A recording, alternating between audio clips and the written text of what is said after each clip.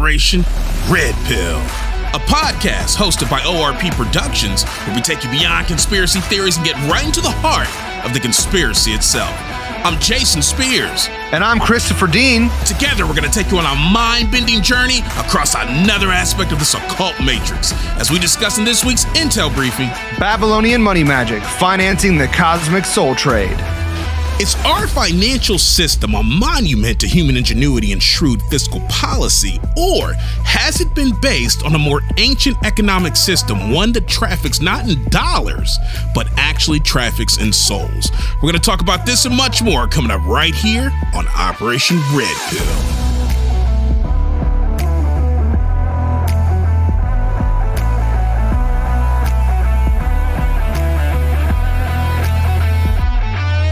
Ladies, gentlemen, penny pinchers, and Ponzi scheme upstarts, everyone from across the podverse, welcome back to another episode of Operation Red Pill, where we take you beyond conspiracy theories and get you right into the heart of the conspiracy itself. Now, this episode is special because this marks the kickoff of the 2024 season. This is the first episode we're doing in 2024. If you thought 2023 was dope, oh, you better buckle up for 2024 because we're shifting gears and coming in hot, starting with today's topic.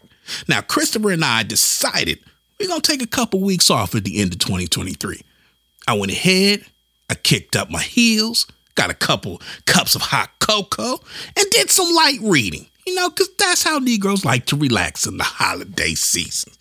But Christopher, on the other hand, he decided it was prime time to go and do some intrinsic investigation. He found himself being a bit intrepidatious. He was out to discover what is going on in the financial sector. Now, I don't know if he went and burrowed in underneath the Federal Reserve. I don't know if he got in through a back door of the Treasury Department. I don't know if he was maybe standing over Klaus Schwab's shoulders at the World Economic Forum. Christopher and Klaus do share some ancestry commonalities. So maybe he was able to slip in there and take a couple notes. All I know is a comeback from the off season, and here he is dropping the dime on me saying, listen, we got some stuff we got to get into. The people's is hungry. They need to know about this Babylonian money magic. I'm like, Christopher, what you talking about, babe? We already covered that back in the Ultra series. Oh, no. That was too long ago. They barely remember that. The Ultra lost the shine. We need to go and polish this bad boy back up one more time. So I said, cool. What you want to talk about? He said, listen, we need to get into the Federal Reserve. Got to talk about how it got its name and why the name itself is even a tactical form of deception that's based on word magic in order to deceive us. I said, whoa, buddy, okay, what else you want to talk about? So we need to get into how does central banking have to do with inflation? Now that one hits a little close to home. I said, okay, I'm interested in that. And then finally said, I think we should wrap this up by actually talking about, does Satan actually trade in souls? And if so, is he the only one trading? I said, I think, brother, we have the makings of a fine episode on our hands. And he looked at me deep into my soul and he said, you think? This is what I do. I put together dope episodes. I said, Christopher, you're right, but you're coming in a little too hot with the pride. I need you to pump the brakes and allow this episode to marinate a little bit. So we did that. It marinated. And I think, ladies and gentlemen, we ready to go ahead and release it to you. But before we can do that, we have ourselves a process, not a ritual, but a process that we like to do around here at ORP. And that is you take your left hand, you smack it to your right hand, and you put what we call the esoteric signal out for Christopher Dean to come on to the show. You clap them together. Ladies and gentlemen, help me welcome my co-host, Mr. Christopher Adam Dean. How's it going, bro? Christopher, baby, what's happening, man? How you doing in 2024? Doing good. It's a little chilly out here, sneaking around trying to get all this info. But I hope you were bundled up while you were being intrepidatious, sir. Oh yeah. Well dressed. That's good. Safety first. And I must say, coming from German descent, it was helpful in my my research and my travels. Oh, yes, good. I was speculating on that point. I'm glad to know that was an accurate speculation. Oh, yeah, for sure. And even more so, I'm not sure if you're aware of this, but my grandmother's maiden name was Bachmann. Okay. Which most people think is German. I mean, Bachmann, that's a strong German name, but actually it's of Hebrew roots. So now, okay, wait a minute. I'm confused. Which one are you? Are you German or are you Hebrew? That's the beauty of it. Ain't nobody know, so I can fit in with whoever. No, that sounds like classic spycraft. That's what that sounds like to me. Hey, the groundwork was laid before I even stuck my head out. So I'm just saying. I don't know, Christopher. We're going to have to maybe hire some independent researchers to go ahead and get the background information on what's happening with you so I can make sure the ORP has not been infiltrated by the Funkenstein. For those Negroes who don't speak fluent German, and this includes Christopher, because as he told us in a prior episode, he failed out after the first week of German class. That classic phrase there that was just uttered, and it was a one-time utterance, that just means we shall see. Don't nobody fact check me on that. Just trust me on it. Okay? That's all it takes. Just trust. Christopher. Okay. Bro, let's go ahead and talk Babylonian money magic and how it finances the cosmic soul trade.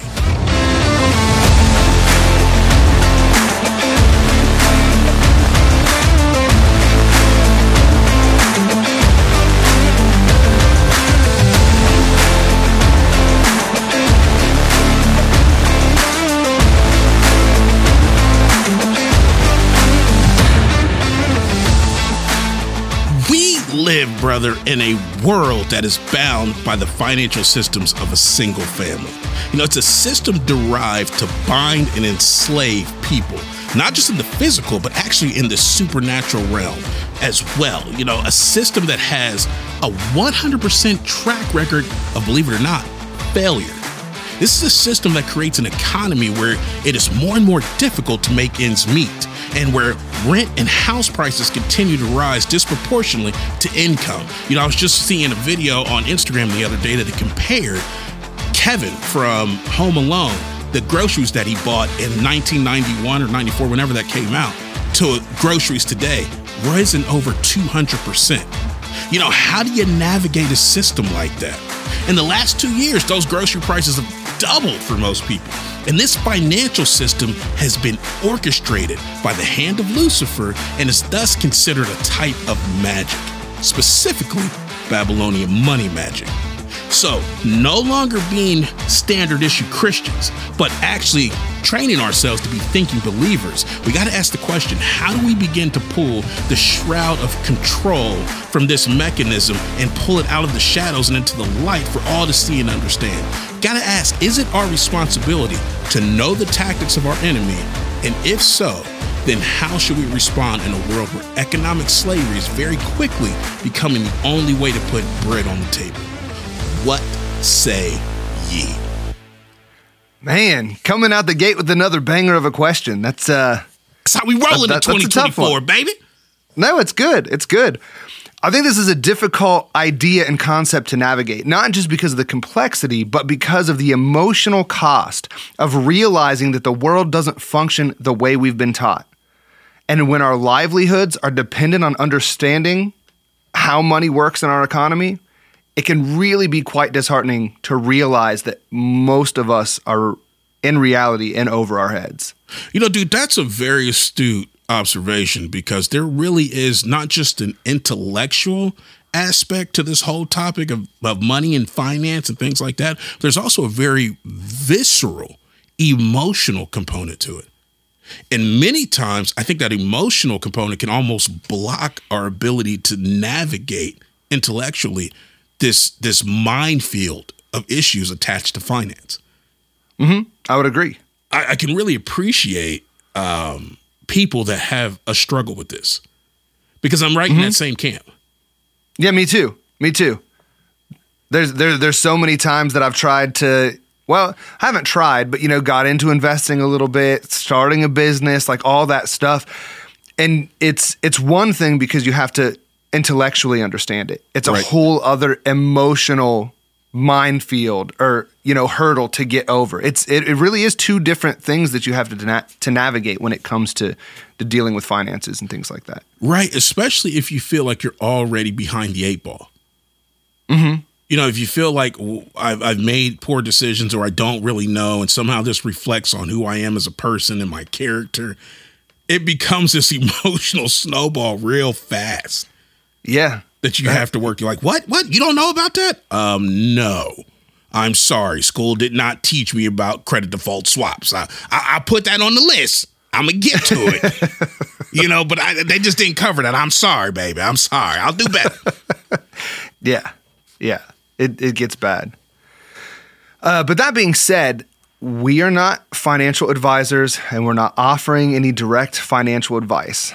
All we're trying to do is pull back the curtain and reveal the horrific truth about the economic state the world finds itself in, and try to offer, a little bit of biblical perspective on how we might begin to navigate the treacherous waters of the Babylonian money magic system. Now, dude, you're absolutely right. Now, for people who aren't familiar with the topic, what is Babylonian money magic? I'm glad you asked. Thank you, sir. I try to be helpful.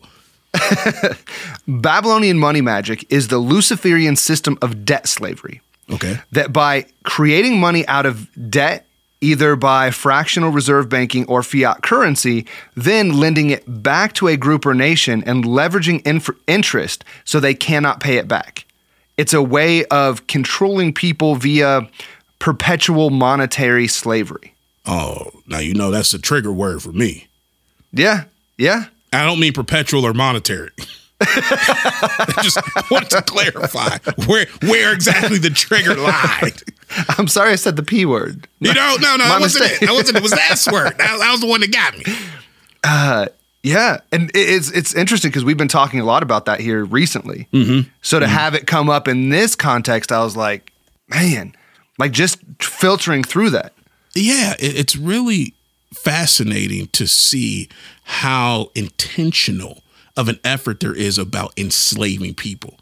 It's easy to get caught up in the idea of quote unquote racial enslavement, but it's something totally different to imagine a form of slavery that transcends even the racial divide, and put that in quotations. To get involved in a universal slavery system is really an uncomfortable idea, especially if it follows the is it Aldous Huxley? I believe this is the author. Wasn't he the one that did Brave New World? Yeah. Okay. Yeah. If it follows the Aldous Huxleyan example of create a system where the enslaved love their servitude, that's the scary thing for me. Yeah. Right. I hadn't seen it from that perspective, but yeah, I think you're dead on. See, then we're talking about this thing, Babylonian money magic. I guarantee you, if any of the people out there listening are like me, they're like, Babylonian money, who? Like, I've invested my money in a couple things. I heard of Bitcoin, but I ain't heard of no Babylon and no money, and my money ain't magical right now. The decimal and the zeros is going the wrong direction. Yeah. This I don't know if you remember, but this was one of the most difficult concepts to really try to lay out, because we brought it up first in our Ultra series. Right. This is like our one of the first 8 episodes we ever did on this podcast. And the term Babylonian money magic got thrown around everywhere. Like you hear it, on this podcast, on that podcast, it shows up in this article and that article. And I'm sitting over here going, but what is it? Right. And everyone's like, well, it's Babylonian money magic. But what is that? It's the system that we have. What makes it Babylonian money magic? And then they're like, because it's the system we have. Right. It's like asking what a cheeseburger. I did. Yeah, you didn't have much. I'm bald now. Exactly my point. You didn't have much to go with at the point, and you was pulling out little nubs. He was like, I can't take it. And I remember trying to do research too, and I was like, this is tautologist. For those who don't know, that's a $2,500 word for circular. And we're just going around in circles trying to search this thing out. It was super frustrating. Yeah. But it feels good after all this time to be able to have a definition like I just gave. Yeah. Because it took work. Kudos to you, sir. You dug that out. Thank you. But it's interesting because today we don't even hear that term Babylonian money magic all that often, and definitely not in mainstream media. I beg to differ, sir. I swear I heard Biden say it on one of his blah, blah, blah, blah, blah. And I was like, see, he's talking about it. That man's on to something. You know, America is about the Babylonian money magic. I was like, huh? The man is saying something that's interesting. I gotta turn it up. I was looking for subtitles. It's like an audio version of a Rorschach test. You know what I mean? Just exactly. Hear whatever you want. Somebody hears Babylonian money magic. Somebody else hears like Milky Way candy bars. Like it's just whatever Somebody you want else it hears to be. America is. Yeah, it's whatever you need it to be.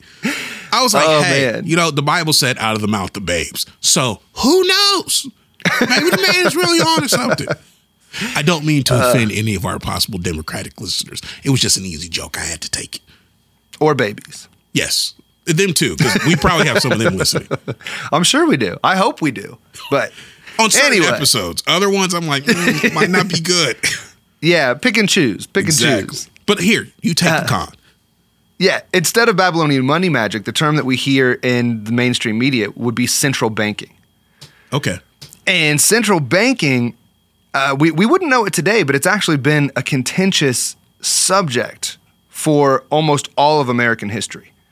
Really? So, yeah. So Investopedia actually defines a central bank as such. It says a central bank is a financial institution given privileged control. I thought that was hysterical, by the way, that's how they worded it. Given privileged control over the production and distribution of money and credit for a nation or a group of nations. In modern economics, the central bank is usually responsible for the formulation of monetary policy and the regulation of member banks. Central banks are inherently non-market-based or even anti-competitive institutions. Although some are nationalized, many central banks are not government agencies and are so often touted as being politically independent. However, even if a central bank is not legally owned by the government, its privileges are established and protected by law. So that's crazy because it means that a central bank has the protection of government, but neither the restrictions or the obligation of a government over the well-being of the people. Not that the government actually does that, but there's not even a facade of that. No, bro, I completely get it.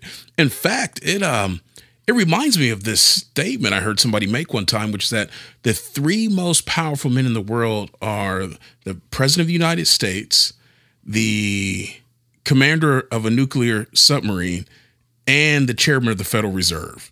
And I'm like, whoa. Okay, I get the president one, and I even get the commander of a nuclear submarine, but why in the world would the chairman of the Federal Reserve be on that list? Like, yo, you got to explain that one. And it really only seems to click and make sense when you consider that the chairman of the Federal Reserve sits outside of the chain of command of government. Like, he doesn't answer to anyone else. And I remember Alan Greenspan going on record and making a statement where he said, we don't report to anyone, as it should be. This is his opinion, as it should be. I don't agree with that. Yeah. But recognize the fact that the chairman of the Federal Reserve does not report to the president of the United States. That's interesting. Zero congressional oversight. And it was designed that way. It reminds me of, Mayor Amschel Rothschild. Let me control the issuance of a nation's money and I care not who writes the laws, or whatever that quote is. Exactly. That brings it into much more clarity. Yeah, much sharper focus. Because there's so much power that you wield at that point. Yeah, that's crazy. And it's not subjected to the laws of the land. I mean, you can play by those laws if you want to, but you're not really obligated to. Yeah. Man, that's interesting. Anyway, sorry, back on track. So it's more than just contentious. I think it's a dangerous idea. And a brief look at American history can actually reveal the evil of this system and the ignorance about central banking that most of us function under today. Before I get into this, though, because I'm going to bring up some old people, right? Some old white guys. This is my bread and butter. Yeah, this is what I live for. I'm bringing them up in a specific way. Just analyzing their opinions on central banking. Like, for instance, I'm going to talk about Abraham Lincoln. I think he was honestly one of the worst presidents America has ever seen, but he was against central banking. So I just don't want to give the wrong idea that these guys are good guys just because they opposed central banking. I got you. That's not it. I'm just bringing up in the context of finance, and that's all it is. Got you. So Thomas Jefferson said that if the American people ever allow private banks to control and issue their currency, first by inflation, then by deflation, the banks and corporations that will grow up around them will deprive the people of all property until their children wake up homeless on the continent their fathers conquered. I believe that banking institutions are more dangerous to our liberties than standing armies. The issuing power should be taken from the banks and restored to the people whom it properly belongs. Okay, hold on a second. This is fascinating. I know I was joking a moment ago about the opinion of dead white people is what I live for, but this is actually really interesting. Okay. From a historical perspective, Thomas Jefferson is one of those names in the Negro community that you don't really like to hear because he right. owned slaves, right? And he was a rather vicious slave owner, from what I understand. Okay. Not very kind to the slaves that he owned. Thought very lowly of people of what do we say, melanin rich acquisition, those who had the true melanin, and really treated them like crap. Right. Mm-hmm. A person who looks at someone else that way, it's interesting what they're afraid of. If you can look at another human being and demean them to that degree, certain things just aren't going to bother you, right? Mm-hmm. It's interesting that what he's afraid of is the possibility of a future where economic power is taken from the citizen. And this is a slave owner who doesn't mind taking power from others. Yeah. Right? It makes you wonder what amount of power did he see could be seized by the banker boys. Right, because I also thought it was interesting in his phrasing. It's the continent their fathers conquered. Yes. Right? Not settled, not just snuck in, right? Exactly. Not cohabitating, conquered. Right. Exactly. And he's afraid of central banks. Right. That's crazy. You see what I'm saying? That is mind blowing. It's like, what makes the devil shake in his boots? That's probably something you should be concerned about. Yeah, a little bit.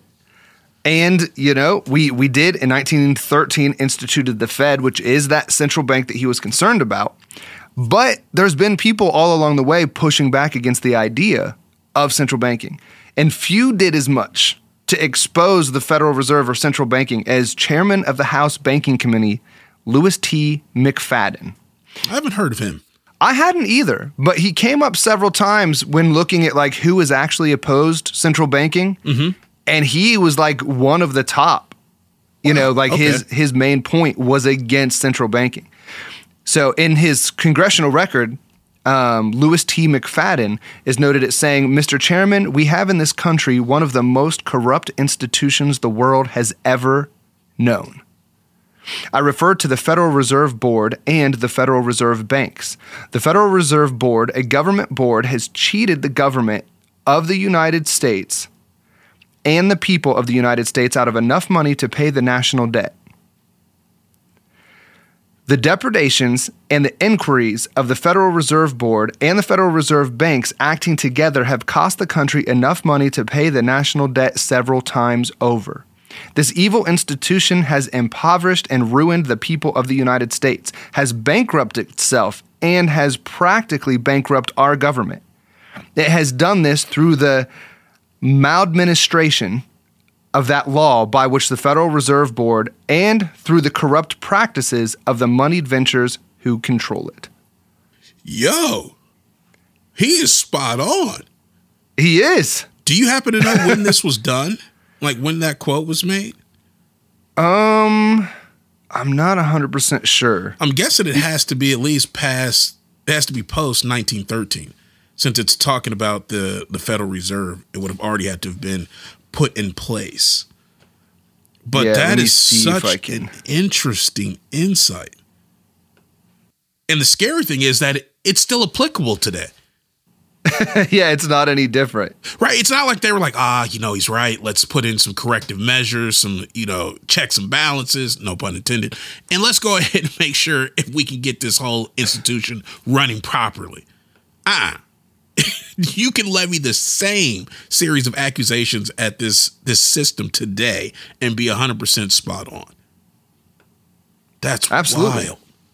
But yeah, definitely going back before him, though.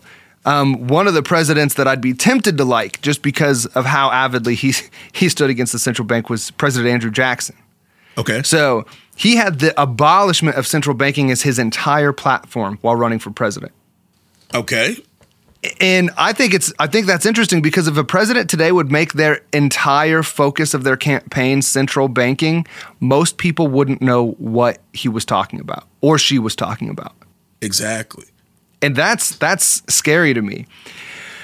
And even scarier is the fact that every single president that's been assassinated has opposed central banking. So wait, whoa. You're telling me that every president that was assassinated were killed because they opposed central banking? I'm saying that we can't rule that out as a possibility. Oh, wow. Yeah, it's interesting because you can't say that every president that opposed central banking got assassinated. I mean, that'd be a little bit too clear. Okay. But all of them that got assassinated had at least this one thing in common, that they were avidly opposed to central banking. They were opposed to Babylonian money magic is what it was. That is fascinating. And even though Andrew Jackson wasn't assassinated, somebody tried to kill him. Okay. The slavery thing wasn't part of the reason. I don't think so. I really think it's all about money. Not that that'd be real hard to believe. Don't have a problem enslaving people, but we do not want to be under debt slavery. Now that's just too much. Get in there and make me a sandwich there, brother. I'm sure brother was not the word they used. It is interesting. Yeah. But Richard Lawrence tried to shoot President Jackson in the back twice with 2 separate pistols, and they both misfired. He must have been running a Taurus or a High Point. Clearly, Gaston Glock was not on the market at that point. It reminded me of that scene from, what was it, The Dark Knight, when they try to kill Harvey? Yeah. In the courtroom? Yeah. And he just takes the gun and punches the guy in the face. He's like, next time, buy American or whatever. I was like, that's kind of funny. Yeah, Colt wouldn't have had that problem. Right, exactly. But Jackson had this to say about central banking. He said the bold effort of the present central bank had made to control the government are but the premonitions of the fate that await the American people should they be deluded into a perpetuation of this institution or the establishment of another like it. He also said, the bank, Mr. Van Buren, is trying to kill me, but I will kill it. Interesting. Yeah, he seemed to know who was coming after him. Mm-hmm. Yeah. Now we go into the ones that didn't make it out alive, right? Abraham Lincoln. He borrowed money from Jewish financiers to fund the Civil War. But after the Civil War, he refused to grant the financiers the benefit of central banking and American money. Okay. So because of, we don't know. We don't want to draw any false conclusions, but for those of us that don't believe coincidence is a thing, this president that not just opposed but prevented central banking from taking hold in America was killed by John Wilkes Booth, shot in the head at Ford's Theater in Washington, D.C. Right? Most of us know that. Right. Then we have James A. Garfield. Garfield was shot twice at the Baltimore and Potomac Railroad Station. Garfield is quoted as saying, "Coin of ascertained weight and fineness, duly stamped and authenticated by the government, is the only safe standard of money. And no form of credit currency is safe unless it be convertible into coin at the will of the holder." All right. That's but that's going to make some financiers, some central banking people not so happy with him. So he didn't make it out alive. We had to take out Garfield. Yeah. On Shane. William McKinley. He was shot twice at the Temple of Music in Buffalo, New York. Wait. Okay, it shouldn't be funny, but I'm noticing a pattern. Yes. 2 shot shots. Twice. Yeah. Yeah. It's like, not one's not good enough. You need to make sure. Yeah, it's interesting because Andrew Jackson's dude had 2 pistols. Right? I don't know if there's a message in there or something, but there is some consistency. Well, they say, 2 as far as the number establishes a thing. Okay. That's It's interesting. also the number of division. But, pop. Now, we really want to establish the fact that we want you gone. Yeah. That's crazy. But what did McKinley do? He instituted the Sherman Antitrust Act, and this was brought to bear against the Rothschild-funded J.P. Morgan financial empire known as Northern Trust. It was an act to restrict the functioning of Northern Trust in America, and he got shot twice. Wow. These banker dudes don't play. They really don't. They really, really don't. And then maybe the most contentious, most well-known is John F. Kennedy. So he was shot, in the head by, there's so many different theories. The one guy in the gutter, 8 men on the tops of buildings. Magneto spun the bullet around in his head trying to save him. Like, there's a bunch of different theories on He at least got how shot exactly twice. it happened. Do what? He at least got shot twice. Okay. So he fits the MO. Well, you can see it on the film. At least he got shot in the neck region because he grabs for it. Okay. And then there's a shot where you see his head go back and, the pink mist. And it blew out the back of his head. So there's at least 2 shots. Yeah. Even though they like to claim the whole magic bullet thing. Bullet spun and went and got him a second time. Right. And a lot of people, we've brought him up before for being against, like the Illuminati against the CIA, but he was also avidly against the Federal Reserve. Okay. And he signed Executive Order 11110, which was designed to prevent the Fed from loaning money to the government at interest, essentially stopping the basic function of the Federal Reserve in America.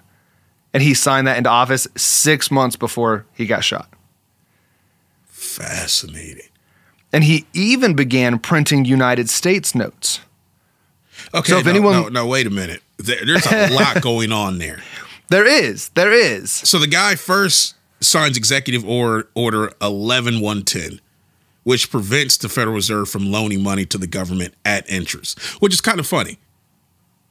Because that basically takes their power away, if I understand it correctly. It's not that the Federal Reserve couldn't loan money. They couldn't loan money at interest. Correct. That's a key point, and that's their whole, from what I understand, their whole linchpin. Yes. This causes the whole thing to fall apart. And then secondly, just to shoot him twice, if you will. That was the first shot. Pop. Second shot is we're taking over banknotes. Yes. And we're no longer coming to you for the note that we're going to be that's going to be called money. I could see why they would be pissed. Oh yeah.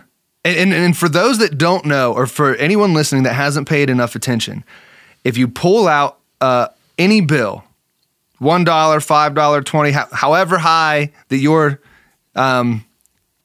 dollars go coming out of your pocket. Right. However large of a denomination that you got.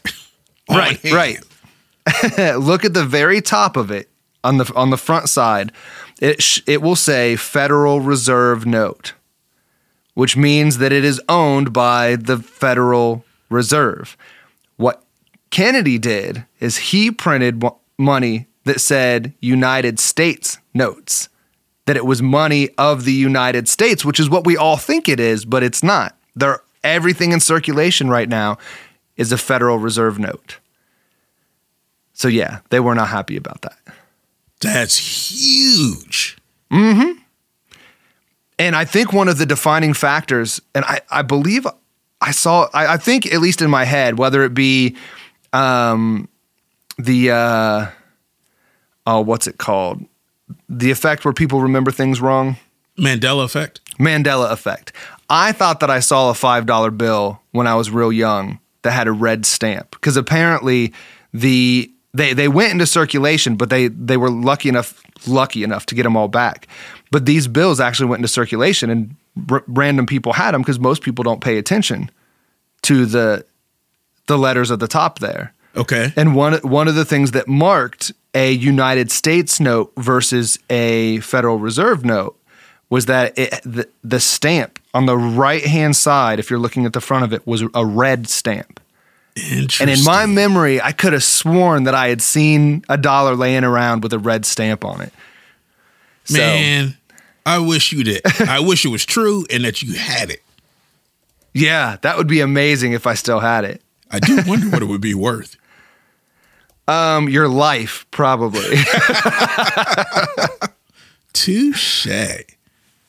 So, side tangent for a minute, since I brought up both Lincoln and JFK. There's this interesting 100-year parallel that I actually got introduced to when I was in elementary school. 100-year parallel of what? Lincoln and Kennedy.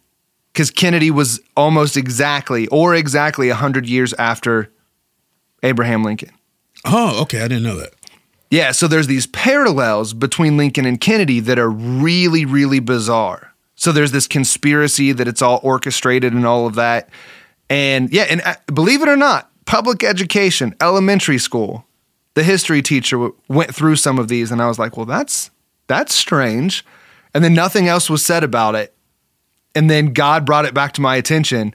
He's like, hey, you mentioned Lincoln and Kennedy. Is there a connection? I was like, oh, there's this thing. And sure enough, I mean, there's a Wikipedia page about it. Like it's a pretty well-known thing, but I haven't thought about it really since elementary school. All right, before we do that, can I jump back just the last thing you were talking about with the $5 bill? Yeah, that's fine. I went to look it up. It's on eBay. Okay. There's a $5 United States banknote for sale. How much? $860 and $15 for shipping for a $5 United States banknote. And just like you said, it says United States note at the top. The serial number is in red, and I want to say the Federal Reserve stamp, but that wouldn't make sense. So I'm not sure what the actual stamp is, but I see it over the 5. I think it's normally where there would be a green Federal Reserve stamp. This is a red stamp, but other than that, it pretty much looks identical to a Federal Reserve note.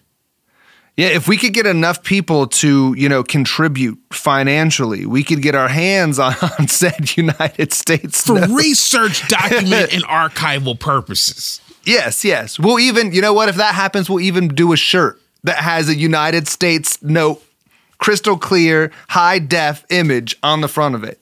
Provided that the U.S. Treasury does not, or Secret Service doesn't come our way for counterfeiting claims. That's fair. I'm too cute to go to jail, Christopher. I mean, you can do it. I can't go. No, I'm not really looking to go. Good, Anyway, back to this JFK Lincoln thing. Are you ready for this? Yeah, hit me with it. So Lincoln and Kennedy each have 7 letters in their name. Okay. So it's like, okay. Both presidents were elected to Congress in 46. So Lincoln would have been 1846, Kennedy would have been 1946. Okay. And later, the presidents to the presidency in 60. So Abraham Lincoln became president in 1860, Kennedy in 1960. All right. Both assassins, John Wilkes Booth and Lee Harvey Oswald, known by all 3 names, and they're composed of 15 letters each. They were also both killed after their assassination of the prior president.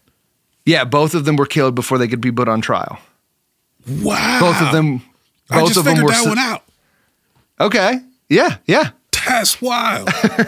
Both of them were Southerners. Okay. Both of the president's successors were named Johnson and born in 08. One in 1808, the other in 1908. What? This one, I don't know who came up with this one, but this is phenomenal. Both had security agents named William, who each died within 48 hours of attaining the age of 75 years and 5 months. No way. Yep. It's so bizarre. Both married in their 30s to women who were in their 20s. All right. Both Lincoln and Kennedy were particularly concerned with civil rights and made their views strongly known. That's a little bit one that's weak. Both of them were opposed to central banking. Both of them were shot in the head. Both of them were shot on Friday. I mean, it's really interesting that it all unfolds like that. You know what I'm saying? Dude, that's weird. It is weird, and I'm not even sure what to do with it. I don't know, but that's too much overlap and similarity to just dismiss it. Yes, I would agree. Like, you got to take that to the throne room and be like, God, hello, what folder does this go in? Yeah. I need you to tell me how to tag this.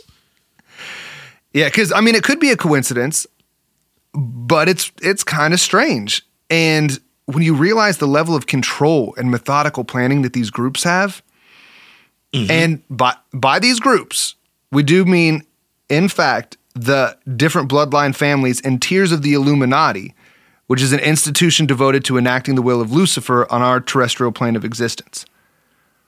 Okay. So when you realize what they're really capable of, you go, it doesn't sound that outlandish. Exactly. Yeah, it's nuts. And the bloodline responsible for the financial control of this Luciferian agenda is the Rothschild family. Most accounts hold that Mayer Amschel Rothschild began the banking dynasty in Europe. Okay. By enacting these central banking control measures. And now, I mean, almost the entire world. I think the last holdouts are North Korea and Iran are the only two countries that aren't controlled by this type of banking established by the Rothschilds. Babylonian money management. Two of the most stable governments on the planet.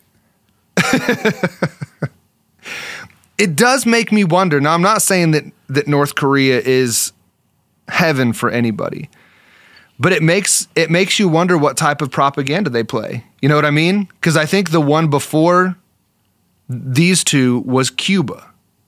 Okay. And we had all these reasons why we couldn't trade with Cuba. You know, Cuban cigars were illegal. There's a trade embargo and all that. Well, as soon as they bought into central banking, we're all friends now. No, but that would make sense. Okay. On two fronts. What was it? We did an episode, I think it was last month, on the Iron Mountain, report from Iron Mountain. Yeah. Basically the agenda for enforced peace, and really tackled the idea of the fact that the society, modern society, is really a war-based structure, war-based organization. That a lot of the things that push society forward are based on how do I say it? They're based on warfare. Whether it's military advancement or social oppression or things of that nature. And if that's the case, when you're dealing with these countries that are holding out, one of the things that you pointed out is you said that embargoes, sanctions, things of that nature are acts of war, right? I think we're actually talking about sanctions, but I think you could put embargoes in that same folder and be okay. Yeah. They're classified as acts of war because of the effect that they have on a culture and on an economy, right? Yes. Okay, with Cuba's under an embargo, that really means Cuba is at war. Now, is it at war with the United States? Since the United States placed it as under an embargo, you can make the argument for sure. But if you're savvy, you're going to take a couple pieces of information and put them together. One, you're going to realize that the United States is, for all intents and purposes, owned. Okay, that's the first thing. The second thing you're going to look at is the fact that in modern times, it seems as though every major conflict has been financed by bankers. All wars are banker wars. There you go. So now you're going to ask the question then, being savvy. If Cuba is under a trade embargo and embargoes are act of war, who are they at war with? And it must be those who finance wars. Yeah. Which means they're at war with bankers. Which then explains, as soon as they agree or acquiesce to the bankers' request to institute a central bank in their country, embargoes are lifted, or other words, the war stops. That's fascinating. That's crazy, ain't it? It is. Man. So much to process on this show, dude. It is. And even after all the research, like things like that, you got to like, your brain gets the bits of information and then like everything falls into place around it, you know? Yeah, yeah. But making those connections sometimes is difficult.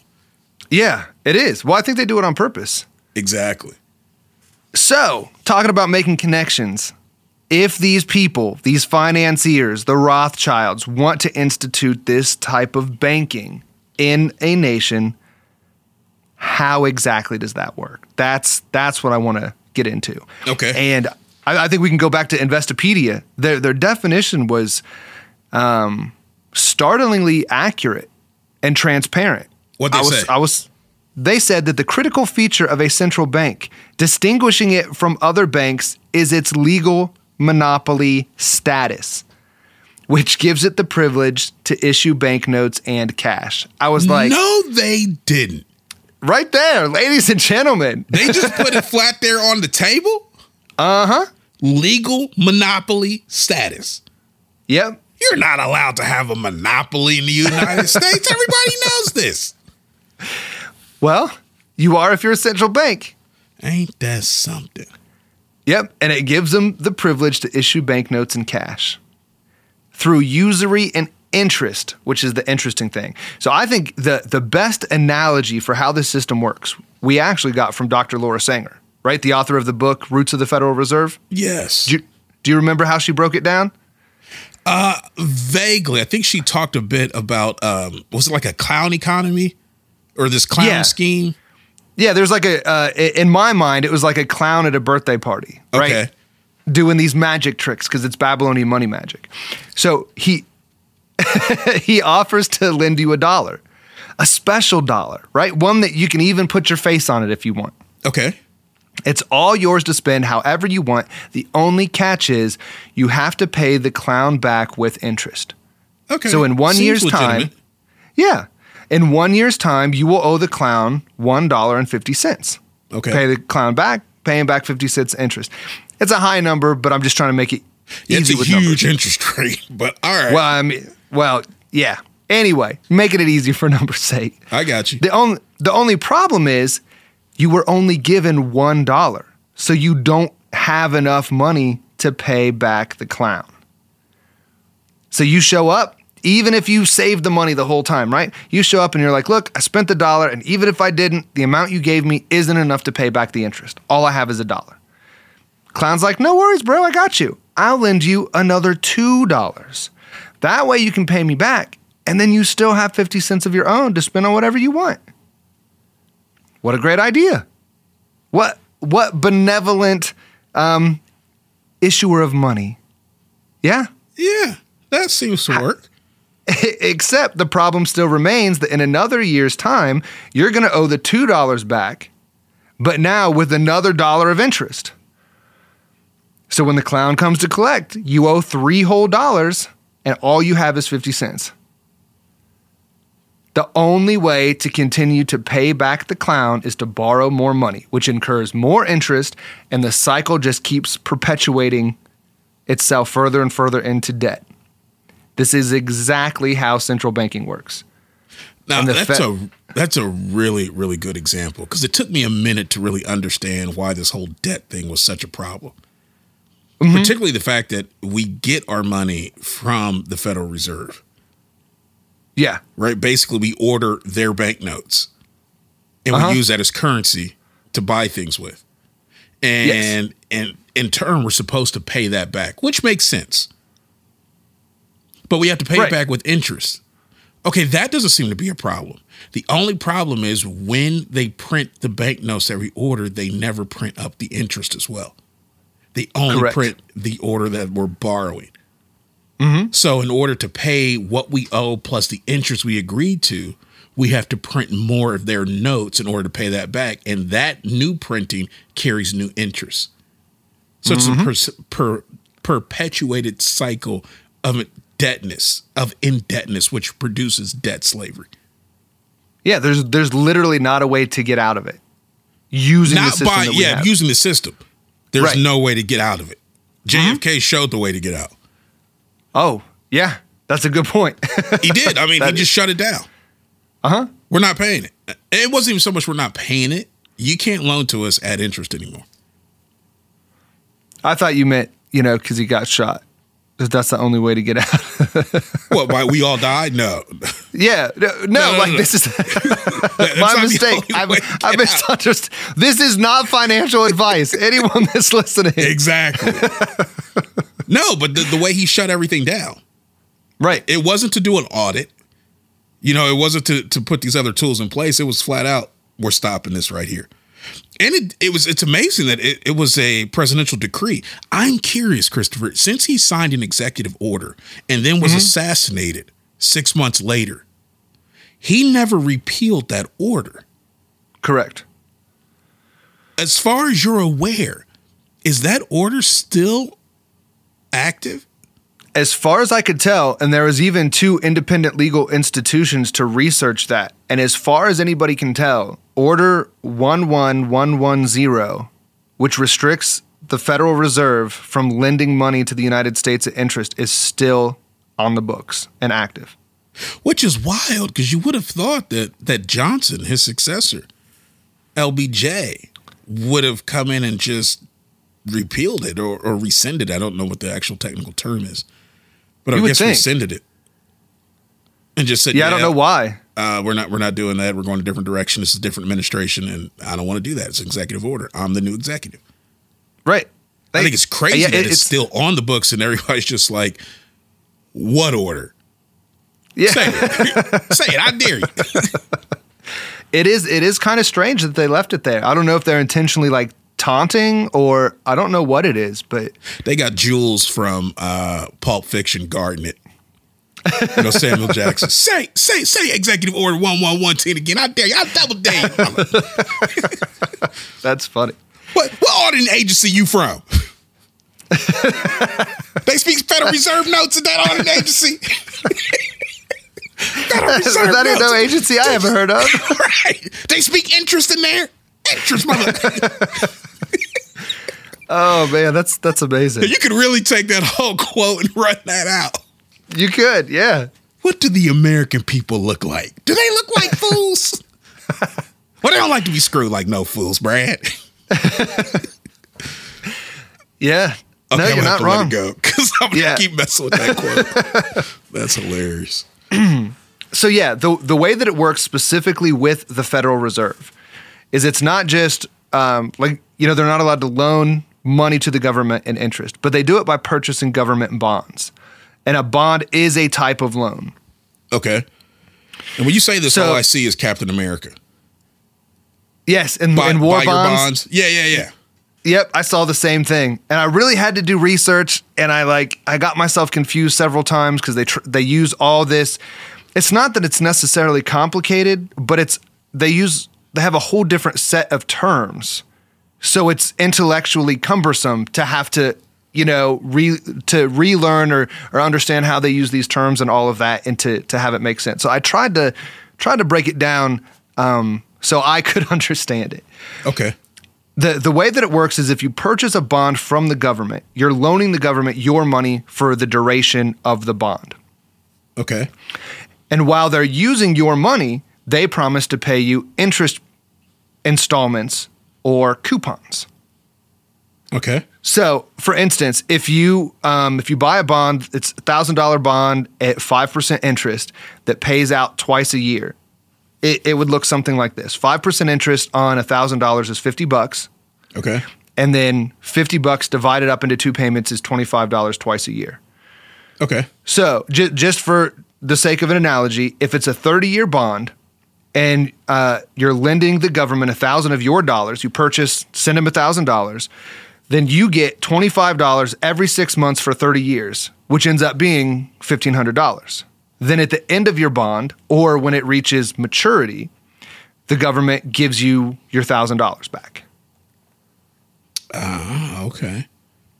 So that's how it works. It's considered very low risk investment because the government promises right? As long as there's a government, they promise to give you money. But we know what government promises are worth. So it's good for the individual, for the citizen. I think it makes a lot of sense, but it's catastrophic for the government when it's done by the Fed, because the Fed does it with trillions of dollars. Okay. So every time that the government needs money to spend to send to Ukraine or Israel or whatever, this money is not coming via taxation, like a lot of people think. Okay. That because of the mass amount of money that the government is spending, and because they need these extra dollars in circulation, they need more money. They ask the Fed, or the Fed tells them they're going to buy so much money in government bonds. The government's like, great, now we have all this money. Now we can send it to Ukraine and we can send it to these places. But in reality, it just puts the government further in debt to the Federal Reserve System. That's where this money comes from. The bailouts for COVID, right? Everybody gets all this money. Anytime you see money spontaneously show up, it's because the Fed is purchasing bonds from the government, which means the government is going further in debt, which means whatever benefit this extra money might be in the immediate is costing everybody long term. I don't care, man. I got my stimulus check. I was able to do some things with that. It's kind of funny because that's like the thought process. It is. You don't really care so much about the bonds. You don't care about the long-term interest impact. What you really care about is short-term. How does this benefit me? And we don't really say, I don't think most people realize what you just said. It's not just the same mechanism that gives us the stimulus package or the economic injection, as they like to say, right? Mm-hmm. That same process is the same one that sends millions of dollars to foreign governments. Yes. That same thing they like to call quantitative easing. We're just going to put a few more dollars, print them up, put them in circulation. No, this will help ease the tension and things that are happening. No, this is the same one that indebts us and sends our national debt up into the trillions. And I think, again, we've done this from time to time, just as a quick reminder for people that may have some trouble conceptualizing these terms. If we're talking about, $100 bill here, thousands of dollars there, millions, billions, and trillions. If you were to convert these into seconds and you were just dealing with 1 million seconds, that'd be the equivalent of 12 days. If you were to deal with 1 billion seconds, which doesn't sound that much bigger than 1 million, but quantitatively,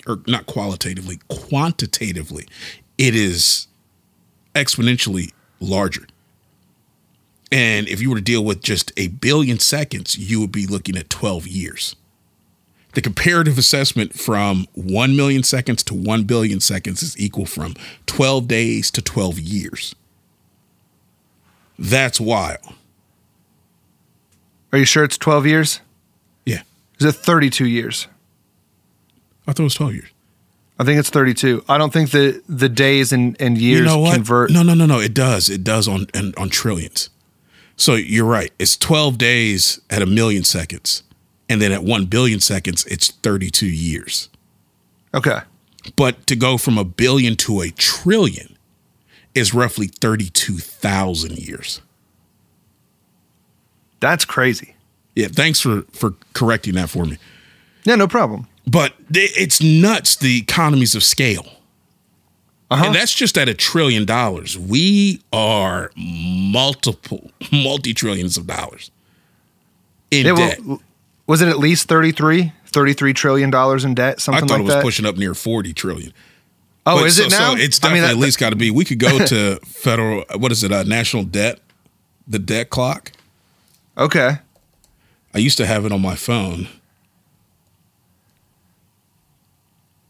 Yeah, it's crazy because it's not just the debt that we owe back, but every single dollar in circulation. So that's what's called the M1 money supply. Every single dollar in circulation is borrowed by the Federal Reserve, which means every dollar that anybody has in their wallet and their bank account is actually due to be returned to the Federal Reserve at the maturity of the bonds. And right now the debt is still climbing. You were right. It's 33.9 trillion. Jeez. You can go to usdebtclock.org and you can see real time what the national debt is. And it almost looks like you're looking at a clock, how these numbers are just running. Like right now, I just watched $100,000 of debt be accrued. Wow. 800,000 right now, 900,000. Whew. The hundreds of thousands are running like seconds. Yeah. That's what's crazy. It's crazy, but it makes sense when you understand that every time the Fed buys a bond, the government is promising to pay, right, in coupons, which is constantly increasing the debt. Always, since 1913, this has been going on. Exactly. So that's how you can have every couple seconds another $100,000 in debt. Like it's wild, dude. Like just in the amount of time we were talking, we just went up $1 million in debt. It's almost impossible to wrap your mind around that much money, that much debt. Right. I'm watching the six figures and I'm like, you have got to be kidding me. It just went up. It is really, really difficult to do exactly what you're saying and wrap your mind around that. But it's so important because this is the system of control that's being implemented. Yeah. And this is why we will never pay back the national debt. We're never going to get out of debt as a nation as long as we maintain central banking, as long as we adhere to a Babylonian money magic system, a fiat currency. We are never going to get out of debt. The system will not allow for it. It's just going to get larger and larger. Exactly. You were saying a moment ago about M1 money supply. Yes. I've heard that term before. What is that again? I believe it is all of the money that is in circulation. Okay. So it'd be all the printed dollars that are in circulation. Or I guess at this point, probably digital dollars as well. Okay. Since a majority of that, we seem to be going into more of a digital currency. I got you. I'm glad you found that definition because I've been looking for that for a minute. If I'm wrong, though, it is possible. If there's anybody out there listening that understands finance a little bit better, and that's not what the M1 money supply is, let us know because we like to be doubly sure about this stuff. We do because accuracy is very important. We don't want anybody listening to the show going, that ain't what the M1 money supply is. So if you know, then feed us the info. Let us know if we got it wrong. Now, bro, let me switch gears for a second. Let me ask you a question here. Given the fact that we can't pay back the national debt, which is at like 30-some trillion, and given the fact that all of this is being incurred because of the creation and implementation of the Federal Reserve System, do you think that same system should be abolished, especially considering the extreme chaos and impact that its collapse could have on fiscal markets, both domestically and abroad, and on life here in the States? Its impact on just you and me, let alone everyone else that we know who would be affected. Should we really abolish the Fed? Oh, absolutely. Like there's a group of people out there that are like, oh, we need to audit the Fed. Yeah, I've heard that. Yeah, I think we're way past auditing the Fed. Like just basic understanding of how it works. I think we have to abolish it. Because I said a moment ago with JFK that auditing it wasn't going to work. I'm curious why you think that abolishing it is the right move. Well, to borrow from G. Edward Griffin, okay, just because he's so well structured this argument, he's got 7 reasons to abolish the Fed. I like a list. Let me yes. hear. So it is incapable of accomplishing its stated objectives. It is a cartel operating against the public interest. It is the supreme instrument of usury. It generates our most unfair tax, which is inflation. It encourages war. It destabilizes the economy. And it is an instrument of totalitarianism. Those are some big dog charges. Yeah, they really are. Woo. Try committing that list to memory. That's a lot. Yeah. It probably should be one that we have committed to memory. I'm working on some others. Maybe I'll get to this one here in a minute. Same. But I mean, you were right. He fleshed this out really well.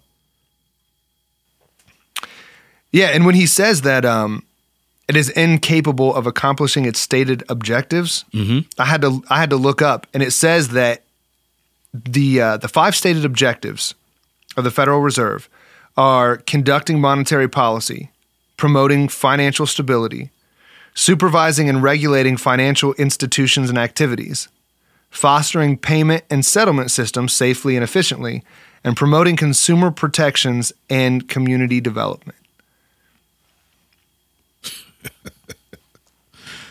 Okay. I don't think they've done a very good job of that. I don't think so either. I don't think they're set up to actually achieve these things. I'll give the first one, maybe conducting monetary policy. Okay, that's fair. That's fair. But promoting financial stability? No. Supervising and regulating financial institutions and activities? That's a little vague. But even with that, you can't have the derivatives market that has existed and the amount of catastrophic financial impact that has created and really be supervising and regulating financial institutions and activities. And this is completely inconsistent with Alan Greenspan's vision. And he was the longest serving chairman of the Federal Reserve System in its history. He believed in, he adopted the view of Ayn Rand, which is the whole idea that you shouldn't really enforce regulation on people. So repeal regulation, allow the markets to correct for what regulation would actually produce, and just have a free market society, free market economy. Okay. Which produced gross negligence and abuse. I was so surprised. I don't understand how this could possibly happen. He was getting an interview later and he was like, you'd have to understand my shock. I built a whole, life on this philosophy. And I'm just shocked to see that it didn't work. I'm like, shut up. You lock your doors at night. You provide a means of regulation. Yeah. Why? Why don't you just keep your doors open, Mr. Greenspan? Let the free market of supply and demand. You got the supply and I demand you give it to me. Let's let that just work. And even professionally, though, if he's a chairman of the Federal Reserve, there's regulations on how much interest the government has to pay back. The fact that they have a monopoly, so you're not allowed to use any other type of currency except Federal Reserve notes. Like it doesn't make any sense at all. It doesn't hold up. Fostering payment and settlement systems safely and efficiently. That's a little scary, especially considering what they're pushing here. What they just launched in, what was it, June or July? FedNow, exactly. A whole payment system that's built off the back of the Federal Reserve System, which I don't trust. Exactly. And then promoting consumer protections and community development. Consumer protections? You're throwing us deeper into debt bondage. What form of protection are you offering? Like, that almost sounds like the classic New York protection scheme. I'm sure it doesn't happen just in New York, but this is what we see in the documentary films that we both, take in. Oh, for sure. Sure. They go in, they find a local mom and pop shop and they hit them up for a little cash for protection. You understand, from the other thugs. But of course, if you don't pay me, I'm going to have to tighten you up a little bit. And you pay me more on the back end. But it's a protection fee. They're promoting consumer protection, and they're the biggest instrument of usury. That is crazy. And community development? Come on. Yeah, it's a joke. This is wild. Sounds good on paper. It does on paper. It just doesn't make sense in the real world. No, it doesn't hold up under scrutiny. Right, for sure. The other thing Investopedia tells us is that a central bank is a financial institution given privileged control over the production and distribution of money and credit for a nation or group of nations. In modern economics, the central bank's usually responsible for the formation of monetary policy and regulation of member banks. So this is a part that we have yet to get into a little bit. the regulation of monetary policy, and member banks. Okay. So the first thing to recognize when you're looking at how all of this works is that banks don't have their own money. They have your money. Yeah, there's a difference. Yo. That's huge. Yeah, it's crazy when you realize how all this stuff works. So they hold your money and they reward you with small amounts of interest for leaving your money with them.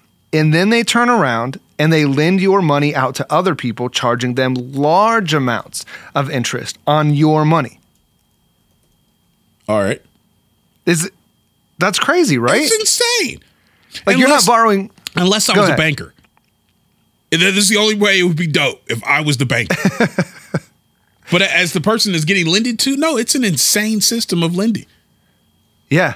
There's a section in the book, the Creature from Jekyll Island by G. Edward Griffin, where I think it's this little skit of like a son asking his dad, hey, should I go open a bank account? And after his dad runs through exactly how it works, the kid's like, well, I'd be better off going and opening a bank. Exactly. Not a bank account. It's exactly. like, yeah, that's exactly how it is. Yeah. It's nuts. So there's one thing that we fail to realize is that, I don't want to say we fail to realize, one thing that isn't taught very well in schools is that there are different types of money. Yes. This comes out a little bit when we hear people talk about return to the gold standard and things like that, but I don't think many people are educated well. If they are, it didn't come from public education on how or what types of money actually exist. So there's commodity currency, receipt currency, fractional reserve currency, and fiat currency are the four main types. Okay. Now you're going to have to break that down because I know most people are probably like me and have no clue because there's only one type of money I know, and that's greenbacks. You didn't mention that in this list. Okay. So before there was an agreed upon standard of currency, there was what's called commodity currency, which is essentially it's just bartering, right? I have eggs and need meat. You have meat and need eggs. We agree to a certain number of eggs is worth, a precise amount of meat, and then we trade. Okay. Sounds ominously sexual, but cool. Eggs and meat, okay. Yep, ignoring that. Keep moving. So this continued until precious metals began to emerge. And in some cultures, they used other things, seashells, things like that. Okay. But they began to emerge as a more standardized form of trading because it was easier to have a specific weight. It was easier to measure and gauge those things. Okay. The problem is metal is heavy, and carrying around lots of metal to trade for goods and services ended up being quite cumbersome. So what began to happen is that the goldsmiths would offer to hold the gold for people at a small price, right? Hey, you pay me a little bit, I'll hold the gold. I mean, he's got all the storage and everything anyway. Okay. And what would happen is he would then issue, or she, probably he at this point in history, would issue receipts for the gold that he had stored. People then began to trade the receipts for goods and services. Instead of having to carry around gold, they could just be like, oh, here's 50 pieces of gold over at Jeff's place or whatever. And it's a receipt for the money. And then you're not having to exchange because gold and silver are quite heavy. You don't have to carry that around, and you don't have to trade it. You can just trade the receipts and then go and get it whenever you want. And that's way more convenient. Right. And it was based on either the gold standard or silver standard, based whatever the amount of precious metals in storage. Gotcha. But an interesting thing happened here as the goldsmiths realized that about 80% of people never withdrew all of their gold. I feel something ominous coming on. Yes. This is where we get modern banking. Like we were going along so well. Everything, society was humming along, and somebody was sitting there going, you know what? I just did a slight calculation. And it appears to me that approximately 80% of people never take out their gold. Yep. I see a business opportunity. That's exactly what happened.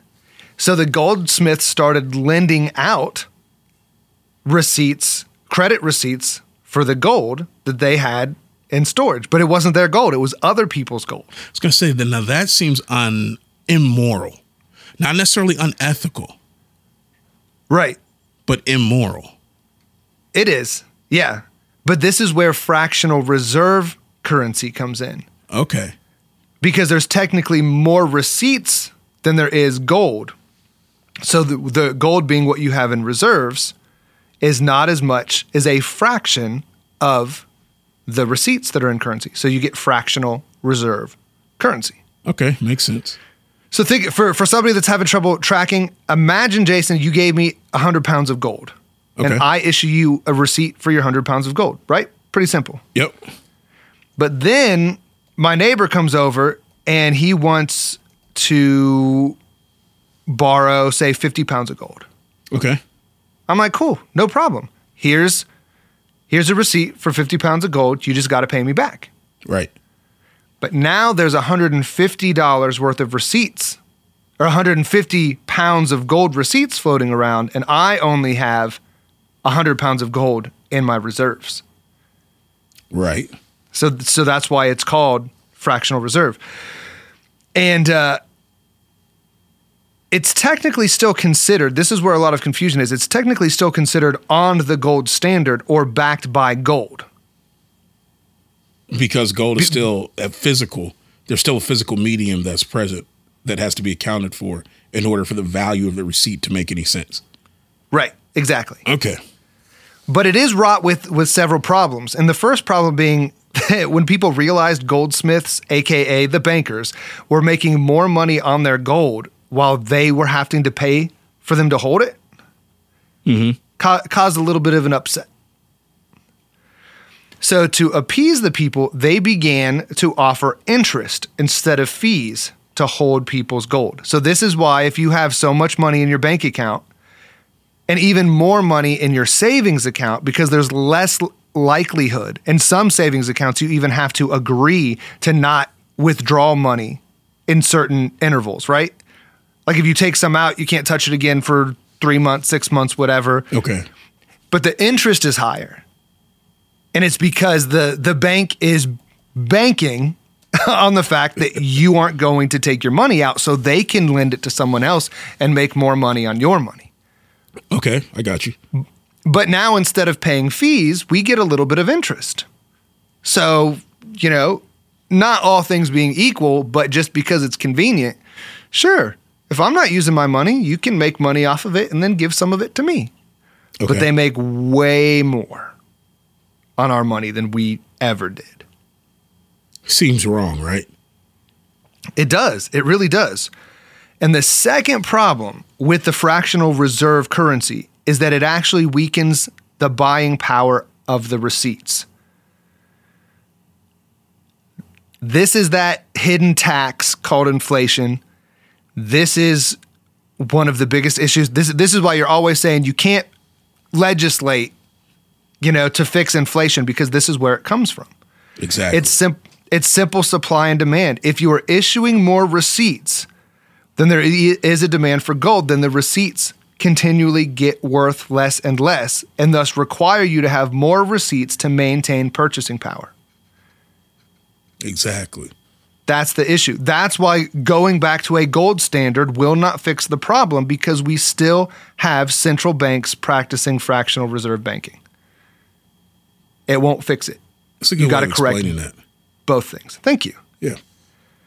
And the only thing that allowed, before we get into central banking, because we're going through the history of banking, the only thing that allowed this kind of fractional reserve banking to go on as long as it did is because if the banks overextended their credit and people would want to withdraw their gold, they would run out. And it's called a run on the bank.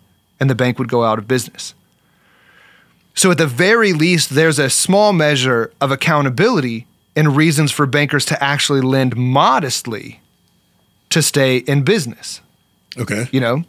So that's where some of the policy of, your credit score and things like that are all a joke now, because they'll lend you any amount of money at any point in time because they're just making it out of debt. But this originated from a need to be very selective in who they lent money out because they got in big trouble if it didn't get paid back because it was never their money to begin with. And if it didn't get paid back and somebody wants their money, you're out of business as a bank. Right. There's no hope.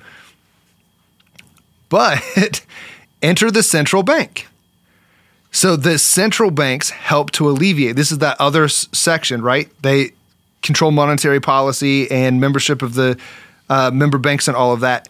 They help to alleviate the responsibility to lend responsibly. Because if there is a central bank that has the power to issue currency, then if a member bank overextends its credit, instead of suffering the run on the bank and going out of business like it should for poor business practices, instead of that happening, they receive additional currency from the central bank. I think this would be considered a bailout. Yes. And the central bank is responsible for the monetary policy that allows those provisions for bailouts from government funds and all of that. Bro, do you know what the difference between monetary and fiscal policy is? Because we hear these terms a lot in the news, and I'm not sure I can differentiate the two. That's actually a really good question, which I had to go look up, because monetary policy and fiscal policy, they actually refer to the two most widely recognized tools that are used to influence a nation's economic activity. According to Investopedia.com, monetary policy is primarily concerned with the management of interest rates and the total supply of money in circulation, and it's generally carried out by central banks, such as the Federal Reserve here in the United States. Fiscal policy, on the other hand, is a collective term for the taxing and spending actions of a government. In the United States, the national fiscal policy is determined by the executive and legislative branches of the government. That's interesting. Yeah, so they're very different, and if you don't make those distinctions, you can end up using them interchangeably, and they're not interchangeable. Yeah, that's crazy, because I would have guessed monetary and fiscal policy were the same. Exactly. Because they sound the same. They do. They don't govern the same thing. They aren't made by the same groups. Exactly. That's crazy. Yeah, they're very different. Man, that's insane. But the monetary policy that's written by the Federal Reserve allows for the money from the central bank purchasing those government bonds to go to these other institutions and bail them out, furthering the debt of the government, increasing inflation, all while removing any incentive to bank responsibly. That's huge. And it is huge. And this, for me, is one of the nods to the Luciferian ideal. What do you mean? Is that if you look at the way that Satan thinks and the way that he navigates his lies on individuals, right? Okay. It's that you don't have to suffer the consequences of your behavior. Eat the apple, you won't die. Sleep with her. It'll be all right. You can do all this and get everything that you want. What is it they even say that if the price of sin was paid immediately, there'd be a lot of people doing things different? Yeah. Yeah. So it's interesting that there's a part of Satan's operation that says you're not going to have to pay the cost for this. And there's a part of central banking, this Babylonian money magic, that comes in and says, hey, you can issue whatever type of loans you want, as much usury as you want, as many loans as you can write down, and you have no responsibility for the fallout. You won't be held accountable. That's crazy, because I see kind of a modified version of what you're saying. Okay. Kind of what I see is that you pay the price, but it's delayed. Okay. And so if what you're getting has a form of pleasure, right? Because most people aren't going to commit sin that just hurts. Sin is pleasurable. Even the Bible says that. Right. It's good for a season. It is. There's a pleasure to it. Essentially what you're doing is you're buying pleasure on credit. Oh, okay. I can get you this immediate pleasure up front, and you don't have to, quote unquote, pay for it until later. But you will pay with interest, and that interest may come in the form of your life. But tomato, look, right now. You live for right now. Go ahead and get this. That's interesting. It's a crazy idea. It's crazy to think, okay, first time I got introduced to finance, I took an economics class in college, right? And I felt super smart that I was sitting in an economics class. I also felt super out of my debt.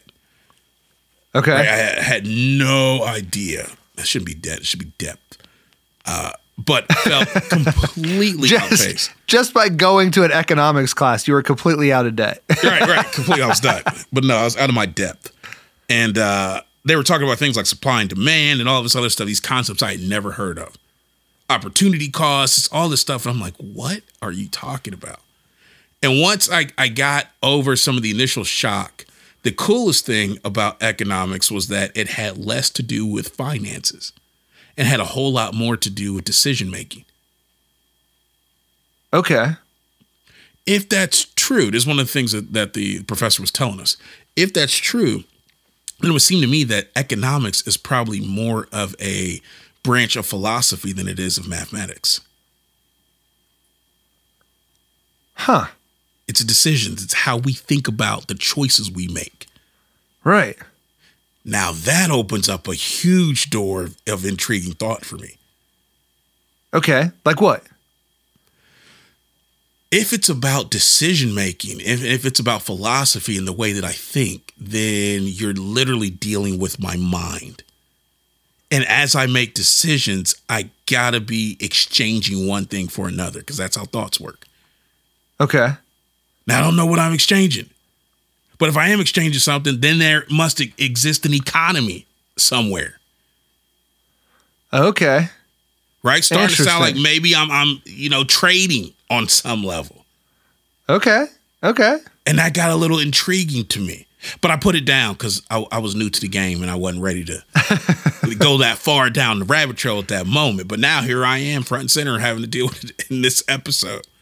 And it's just kind of wild to see that sometimes things get classified in our minds in a way that I think is improper, and that improper classification leads to an opportunity to exploit our lack of understanding. Okay. So if you just think of economics as a monetary or as a mathematical thing or a numbers game or something like that, and you don't equate it to decision making, then you're already behind the eight ball. Because an advertiser is going to come in and understand that, and they're going to play to your way of thinking in order to get to your wallet. And once they go to your wallet, they're really trying to get to your heart. No, that makes sense. Now, that's wild. It is. There's economies all over the place, and they're not necessarily financial, if you will. Like there's an economies game that's being played at Netflix just for your time to watch. Yeah, that's crazy. You know what I mean? Mm-hmm. There's an economies game that's being played at other places and other sectors of society that don't seem immediately tied to the world of finance. So I'm not thinking economics. I'm not thinking supply and demand. I'm not thinking opportunity costs. I'm not thinking opportunity costs was one of the things that stuck out to me in economics class, because it basically made the point that for every choice that you make for something, there's a cost to that choice that denies you the ability to choose other things. So if you choose the red car, the opportunity cost is you can't have the other colored cars. Okay. Right? And I'm like, wait, that kind of sucks. I didn't want to know that. I want all the cars. I can see how that was a detrimental thing to teach you. Right? What do you mean? I can only have one? Well, yeah, there's a cost. But then that gets played in other areas of your life. Mm-hmm. There's a cost to, do you want to drink the pop? There's an opportunity cost. There's something that you're giving up in order to do that.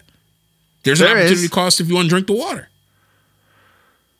Right? You can play this over so many different things. Hey, if I only have 24 hours in a day, there's a cost to me taking the opportunity to, let's say, sit down and spend 2 hours watching TV just to relax. The opportunity cost is I could have been reading a book. I could have been in a conversation with a human being. I could have been furthering, deepening relationships. If I chose to further deepen relationships, there's a cost. I could have been watching TV. I could have been playing Xbox. I could have been maybe writing a song on the piano or something. It's crazy to see that relationship. And we don't always think in those terms of what I'm doing. There is a relationship to other things that I could be doing or shouldn't be doing or should be. You know what I mean? We just think in a very straightforward, myopic, tangential fashion. Mm-hmm. And we're trained to think that way by people who understand these principles that we're talking about. That most of us are like, economics? Pfft, that's boring crap. That's for dudes with suspenders, glasses, and a pocket organizer. I got time for that. Yeah. And the fact is, we're all making economic decisions, choices every day. Weighing the cost. Do I stay with that woman or do I sleep with that one? There's an opportunity cost, bro. What you gonna do? You know, it's so critical to begin to retrain how we see different subjects and topics so that we take away the exploitative advantage that our enemy has and what he understands about it and given what we don't. That's crazy, bro, because they really have conditioned us to think a certain way. And because our thinking is kind of in this box, it definitely allows them to take advantage of us. Right. And I think one of the things that we have to dissuade ourselves of is that finance and economy are actually human institutions. They're not. They existed before humanity ever showed up on the scene. Okay, you know that's like a mind-blowing idea, right? Oh, it is. It is, but we have biblical foundation for this. I was about to ask you, like, how do you know? You can't make a huge statement like that and it just, we leave it. Tell me. Beginning, middle, end. Tell it. Well, the Bible tells us that Satan was actually turned to violence because of the abundance of his trade. And since you've unpackaged the whole trade idea, like it's got my brain spinning on, you know, his economy, his way of thinking, his decisions. But Ezekiel 28:16 says, "By the abundance of your trade you became filled with violence within, and you sinned. Therefore I cast you out as a profane thing out of the mountain of God." So it's interesting. He was trading. It means that there was a celestial economy. And that's wild, man.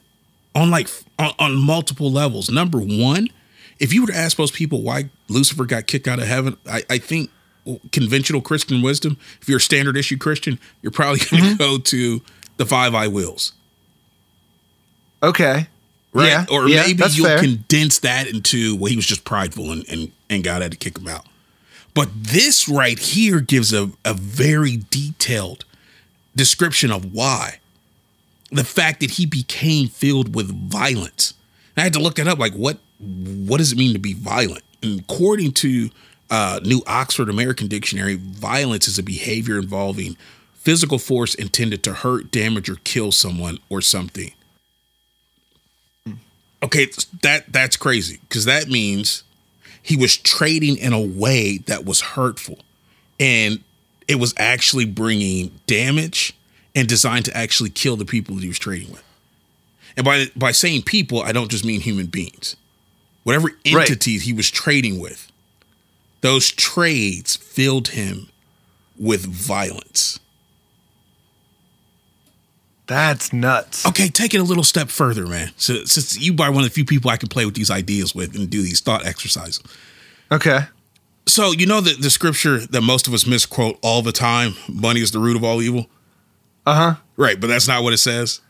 No, it's the love of money. Exactly. That thing, the love of it, is the root of all evil. Well, what does money allow you to do? In an economic system, it allows you to realize your own desires. Right? Okay. You get enough of it, you can manifest what you want. You do not have to go to God to get the thing you want. You just need enough money. Okay. This is what makes money appealing. It's not like the dollars are appealing. It's what they can give you. It's almost godlike power. I can have whatever I can afford to buy. Cool. Give me all the money so I can have all of what I want. Okay. Right? That seems to be the thing. So if you go back to Lucifer making these trades in a cosmic pre-Adam, so we'll call it a pre-Adamic environment, right? Before the creation of Adam, so before the creation of man, Satan was able apparently to trade in a way that got him what he wanted, and he didn't have to go through God to get it. And he liked it. Interesting. He liked the power it gave him. Right? Okay. So there's a certain measure of falling in love with that he got. Then he started trading in a way. He started conducting his economic affairs in a way that were injurious to others. This means this had to go on for a little bit of time. That also means there must have been time given for Satan to make a correction. Okay. Yeah. Right? Because it says you became filled. That involves a process. Right. It doesn't just happen. Instant. Yeah, exactly. So God in his mercy, I think, was probably watching this. Hey, straighten that crap up. All right, stop it. Knock it off. Mm-hmm. Like, let's get this right. Even we see with Cain, when Cain approached God incorrectly, there was this window that he was granted to get things right. Mm-hmm. Talking about sin is crouching at your door to take over, right? But you got to master it. So don't give in to this. Actually do it the right way. He could have corrected. I think possibly Satan could, of course, correct it, but he was like, oh, hell no. I'm standing, I don't know if he's got 10 toes. I'm standing 10 toes down, 6 wings in, and 2 horns up. Not to even have horns. You know what I'm saying? He really committed to the cause and said, this is it.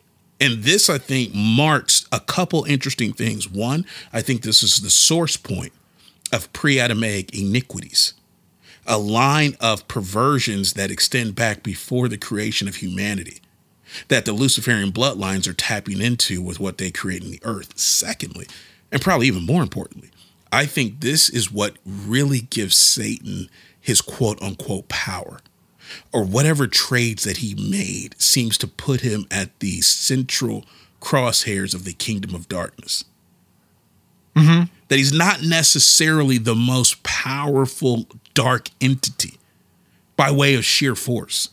I mean, even from a biblical perspective, he's not even the last enemy to be destroyed, which always blew my mind. That's interesting. Because the final enemy is death. That's the last enemy to be destroyed. I'm like, well, I thought Satan would be the last one. And of course, Satan's a title, but whoever, right. The ancient dragon of old. I figured he would have been the last one to be destroyed, and he's not. I think it shows that he might not be the most powerful being, but he is the most central being. And I think it's due largely in part to whatever prehistoric trade agreements he holds that make him the central figure. Okay. That makes sense. Super, super fascinating. Mm-hmm. And all of this, God's like, you gotta go. Get out. Yeah. I think it's interesting, and I'm not 100% sure what the history and the origin, because, we did the history of soulmates and those types of things. But there's an age-old idea that you can sell your soul to the devil, right? Right. Devil went down to Georgia. We have all these different reiterations of that. And even if it is pagan, it's interesting that we actually have biblical record of souls being traded. Okay, uncover that. Okay, so Revelation 18 talks about Babylon and the fall of Babylon. Yes. And so Revelation 18:11-13, it says, "And the merchants of the earth will weep and mourn over her, for no one buys their merchandise anymore. Merchandise of gold and silver, precious stones and pearls, fine linen and purple, silk and scarlet, every kind of citron wood, every kind of object of ivory, every kind of object of most precious wood, bronze, iron, and marble, and cinnamon and incense, fragrant oils and frankincense, wine and oil, fine flour and wheat, cattle and sheep, horses and chariots," and here's the clincher, "and bodies and souls of men." Oh, I guess women are okay. we're screwed. They don't have souls. Wow. Not the direction I was going at all. My bad. Yeah. My mistake. You talk about that is not what My goodness. We just lost half our listeners right there. I'll tell you what soul I ain't got. Unfollow. I apologize to all of our female listeners. I think most of our patrons are female. Yeah, listen, anybody listening that feels some way about that, direct all of your traffic to Christopher.Dean@orppodcast.com. That's where those emails should go. Don't send none of those at me. I think women have beautiful souls. Very, very valuable in the soul trade. No, just in that form of English, if there's not a distinction of male or female, men, or they default to the masculine. Okay. So instead of saying mankind, it would be the souls of men. So it doesn't just mean men. Men and women were having their souls traded in Babylon, considered merchandise. But much. I wonder how much the soul of a person that's not sure of where they fall on that male-female scale. I wonder how much that soul's worth. I don't know. A lot of time and effort has gone in to distort the body of those individuals. But it's the soul you're after. I don't know. That's interesting. Yeah. I don't know. Fun little thought exercise. Maybe if we ever get a demon that we want to talk to, which I'm not planning on doing ever. Right. You know, let's rewind that. Maybe we'll ask God when we're not busy. And there you go. See if he'll tell us the answer. I see like 3 little devil ears popped up. I got an answer. It'll only cost you your soul. Right. Exactly. But yeah, so this would indicate the soul trading is a real thing. Yeah. And the slight side tangent, it has me thinking about like the dehumanizing of so much of marketing, right? Like sex sells, pornography, the propaganda that we get anytime we go to war against another group of humans. It's always to dehumanize. So it's interesting to me that there's got to be a connection there to soul trade. Because it talks, because in this scripture it says buys their merchandise of. So Babylon would have considered the bodies and souls of mankind as nothing but merchandise. That's wild. Yeah. Like the whole idea that the soul is just almost a form of commerce. I mean, a commodity. Yeah, exactly. There's another verse in scripture that actually deals with soul trading. Okay. It's in Ezekiel 13. I think it's Ezekiel 13:18, where God actually confronts women who were using charms or amulets, if you will, and handkerchiefs in order to practice this ancient form of Babylonian soul hunting. Interesting. And he actually asked, are you going to continue to hunt the souls of my people and think that I'm not going to come after you?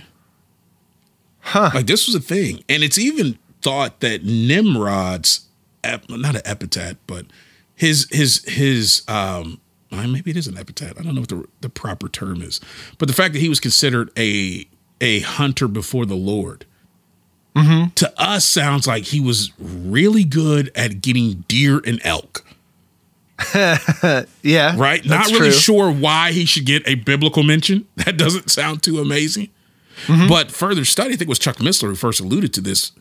He talked about how what he was really hunting, what Nimrod was really after, were souls of people and utilizing that power in order to gain spiritual authority and control. And again, it's funny to me how sometimes these ideas that come up in the Bible, they seem completely outlandish within a biblical context, right? We're reading the Bible and we're like, here you go, more fairy tale bullcrap. Yeah. But it's so fascinating to me that those same concepts which generate that type of a criticism on the biblical narrative are the very same conceptual ideas that are put out for our consumption in the entertainment world. Yeah. What am I talking about? Look, dude, you got a guy right now, very famous character within the Mortal Kombat franchise that consumes souls in order to gain power. Who am I talking about? Shang Tsung. You remember the movie when the dude was like, "Your soul is mine." That evil looking dude. Uh-huh. Yeah. The whole thing is he was a sorcerer who every time he beat somebody, he stole their soul, stored it in an amulet, and it gave him power. Okay. Funny, we can buy it for a video game. Don't scoff at the idea one bit. What I got to do? AABA? Ha ha, your soul is mine. I got your soul. You come into a biblical conversation, you're like, what? Soul hunting? That's crazy. Yeah, but it looks like it's not, though, you know? Yeah, it's definitely a real thing. And even people like Dan Duvall have constantly talked about how being on the front lines dealing with rescuing people from the bondage and the damage incurred through certain abuse rituals. The fact that they are many times showing up with portions of their soul missing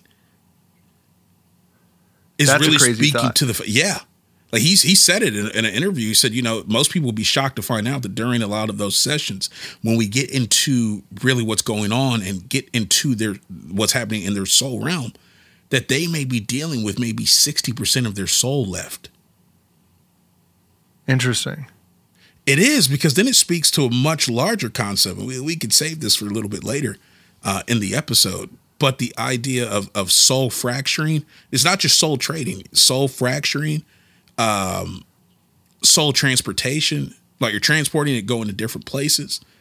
Mm-hmm. Like a lot of the stuff is really, really big business in the spiritual world. Interesting. And it's crazy because they don't want you to know any of this. Exactly. You know what I mean? Exactly. Like none of this is on the not poster board, but the listen, you just billboard. Keep playing your Xbox, you keep playing Candy Crush, you keep watching NFL, okay? Nothing to see here. That's how they cover it up. They do. So, bro, here's a question I've got, something that's been kind of eating away at me a little bit. If we consider the fact that there are trades being made in the unseen realm by Lucifer, right? Mm-hmm. And then we also consider that in our realm, the United States is like the preeminent, almost the only superpower left. And the world runs off of more or less Western or American business. And our country specifically is a country that not only has opened up its spiritual coffers to all pagan gods, but at the top of that list sits Lucifer himself, which means this country, for all intents and purposes, is a Luciferian outpost. Does this country, as a Luciferian outpost in the natural realm, actually engage in soul trading to not counteract, but in correlation with what is happening in the unseen realm with Lucifer's trading? Yeah, for sure. I think America is engaged in soul trade, and it's frustrating for me having 2 new children, knowing whether or not to get them birth certificates and social security numbers, because there's lots of information and ideas around what it actually is. One school of thought actually holds that the birth certificate itself is a type of magic, because it's sealed with a sigil or, a notary stamp. And it somehow, binds the identity of a person to a supernatural governing agency. Okay. I was wondering how that connects, because I've heard this sigil magic idea presented with the birth certificate, but I didn't understand really what it meant. Like, I still don't know what a sigil is. A sigil is like, it's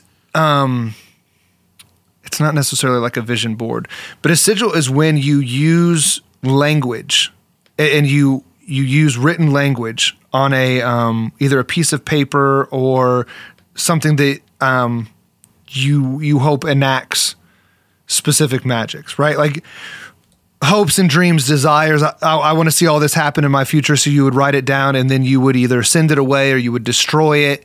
It's a way of like compressing intention and magic via word magic into an object, and then it becomes a sigil. Okay. How would this apply then to a birth certificate?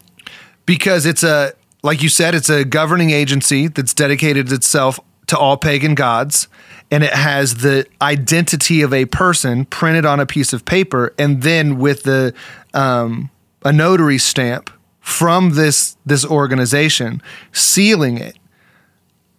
I'm not 100% sure exactly like what the intention is if it's to gain access to this person, to have the ability to trade souls of this person.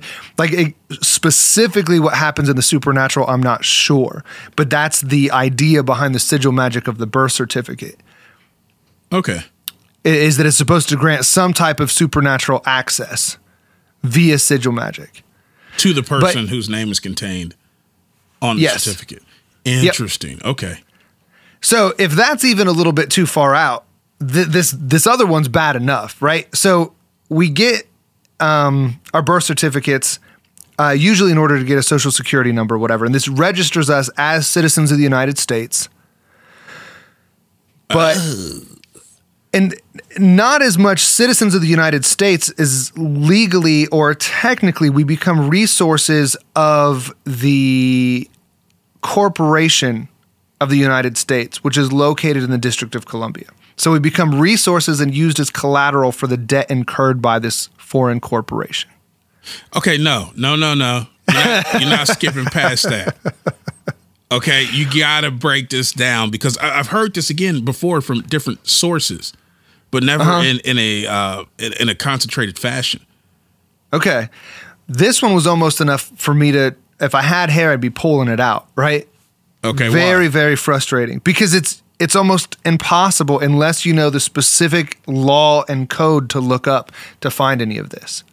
So what happened was there was the District of Columbia Organic Act of 1871. So we're going back a little bit of time. In the Organic Act of 1871, the government of the United States of America was replaced by the corporation called the United States. And it was set up to exist within the District of Columbia. So a lot of people will look at Organic Act 1871, is it just established the District of Columbia is the capital of the United States. Okay. That's what they teach you in school. Right. So there's a couple other places. They did away with those places. They put them all together. And right here in D.C. the county that was there, all of that. So Maryland and Virginia had to donate land. Right. Which is established as a federal district. Right. Virgin Mary and all of that. But yeah, so it just established this particular chunk of land, not being a state, not being, have any of the other legal bindings, and it just becomes the capital of the United States. But within that, the United States gets registered as a corporation, and the legal location of the United States, of the entire United States. Now, if you say United States of America, that's different. When you say United States, typically seen in all capital letters, it denotes a corporation that is located within the District of Columbia. And if you are a citizen of the United States, it means that you are a human resource or an employee of the corporation, the United States, located in the District of Columbia. Not a citizen of a governing agency that covers all of, from sea to shining sea. So basically we're dealing with word magic, if you will, because there's a difference between United States and America. So if someone was to ask you, are you a citizen of the United States? What the average person would translate into their head is, do I belong to America? Right. The United States of America. Right? And that's not what's being asked. It's very specific legal jargon. And legal terms are oftentimes different from their pedestrian counterparts. This is true. So I spent hours trying to find this because I knew it existed. Okay. And I have Brandon Joe Williams, who's a guy that does a lot of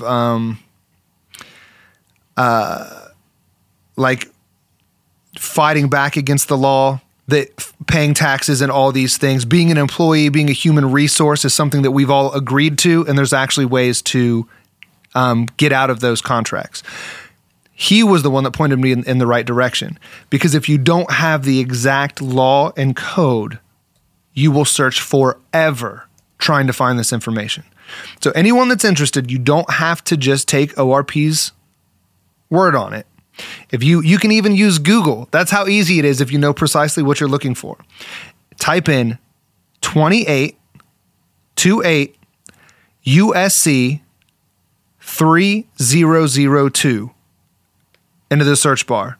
And then you'll either get like Cornell University, some college or whatever is going to pull up their law document.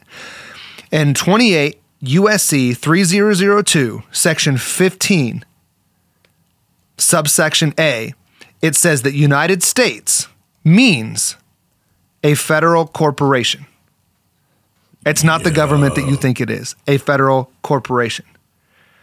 And then if you look up UCC 3-907, take it down to section H. It says the location of the United States. The United States is located in the District of Columbia. Yo. Yes. What? Uh-huh. It's crazy. Oh my goodness. This is nuts. Mm-hmm. And when we get birth certificates or birth bonds, is some terms describe them, we become resources of this corporation located in DC. And some even say that birth certificates are bought and sold on the stock exchange, because if you look on, there's a birth certificate number. And I haven't done this, so this would take a little bit more research if you're interested. But if you find your birth certificate, you can even order, it costs $50, a long form birth certificate, because there's a lot more information attached to this document that you aren't given. You have to request the long form birth certificate. And it has a bunch of other information. But in that information is a number that is actually registered through the New York Stock Exchange, that they are trading in birth certificates or birth bonds of individuals. Were you aware of the fact that the average person, when they get a birth certificate back, they get a notarized copy, and the original birth certificate is not sent? And if they need to have a print of the original done, it's printed up typically by a company called the American Bank Company. Really? Otherwise known as ABC ORP. If you were to write them out, American Bank and then CORP. Interesting. And it's a bank that sends you a copy of the birth certificate. Yeah. Wow. Now, Dan Duvall talked about this at great length, man. It's hard. I keep feeling like we're giving him constant shout outs, but the man puts out really good information. And he said that there's like a dollar amount, and I've heard this from other people as well, an actual value for the certificate that is being traded on the stock exchange. Okay. And I believe it's between $650,000 to $750,000. Because as assets of a corporation, we'd have to have a monetary value. We'd have to. But then that monetary value is being used partially to offset the debt of the United States. As collateral, right? Exactly. Man. Which then, to my question I asked you, sounds a whole lot like trading on souls. It does. Okay, this is quick side tangent. So we got off the gold standard and we became a fiat currency. Then it said that we tried to back our money with land, right? Yeah. Which is how you get the EPA, right? The EPA, yeah. And then that didn't work. So then we decided to back our money with petrol, which is why it's called today the American petrol dollar. Okay. So we actually function like a mafia. We go to these places that are drilling for oil, and we say, hey, look, if you only accept American dollars, then we'll make sure that you are, quote unquote, safe. They go, okay, no problem. America's a superpower. We'll do that. And a few times, they decide, people even ask, these institutions, these countries would actually ask the United Nations, hey, America's not doing real great is it cool if we just sell a little bit of this oil using a different currency? Yeah, no problem. And then coincidentally, we have reason to invade these countries, for for whatever reason, weapons of mass destruction. For selling their oil using a different currency than American.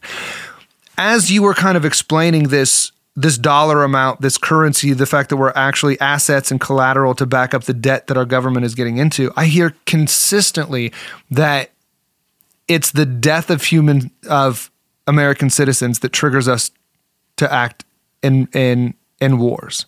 And part of that could be because the American government is defending its citizens, right? Okay. However, Tuskegee, MK Ultra, you go down the list, and clearly the government is not that concerned with the preservation. But if you're taking away their assets, that's it. That's why they thought care. Of that. Mm-hmm. Dude, that's crazy. Yeah. Yo. Good American boys and girls are dying overseas, and we need to get involved. That's going to be the rhetoric you hear. Right. Translate that to they're destroying our money. They're destroying our collateral. They're destroying our human resources. That's why we're taking action. Exactly. It's a monetary issue.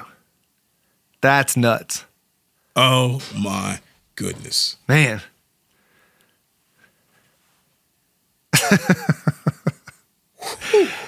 So, yeah, not sure how to follow that one up exactly. But, right? Knowing the problems inherent in the corruption in the system, I think, is only half of the battle, though. Knowing how to handle it is another thing completely. So, again, Dan Duvall, we mentioned him a lot. He's got great prayers on how to battle against the spiritual aspects of the system, right? The soul trade, the contracts, the sigils, the things that you don't know are going on, maybe things that happened before you were even born. Yes.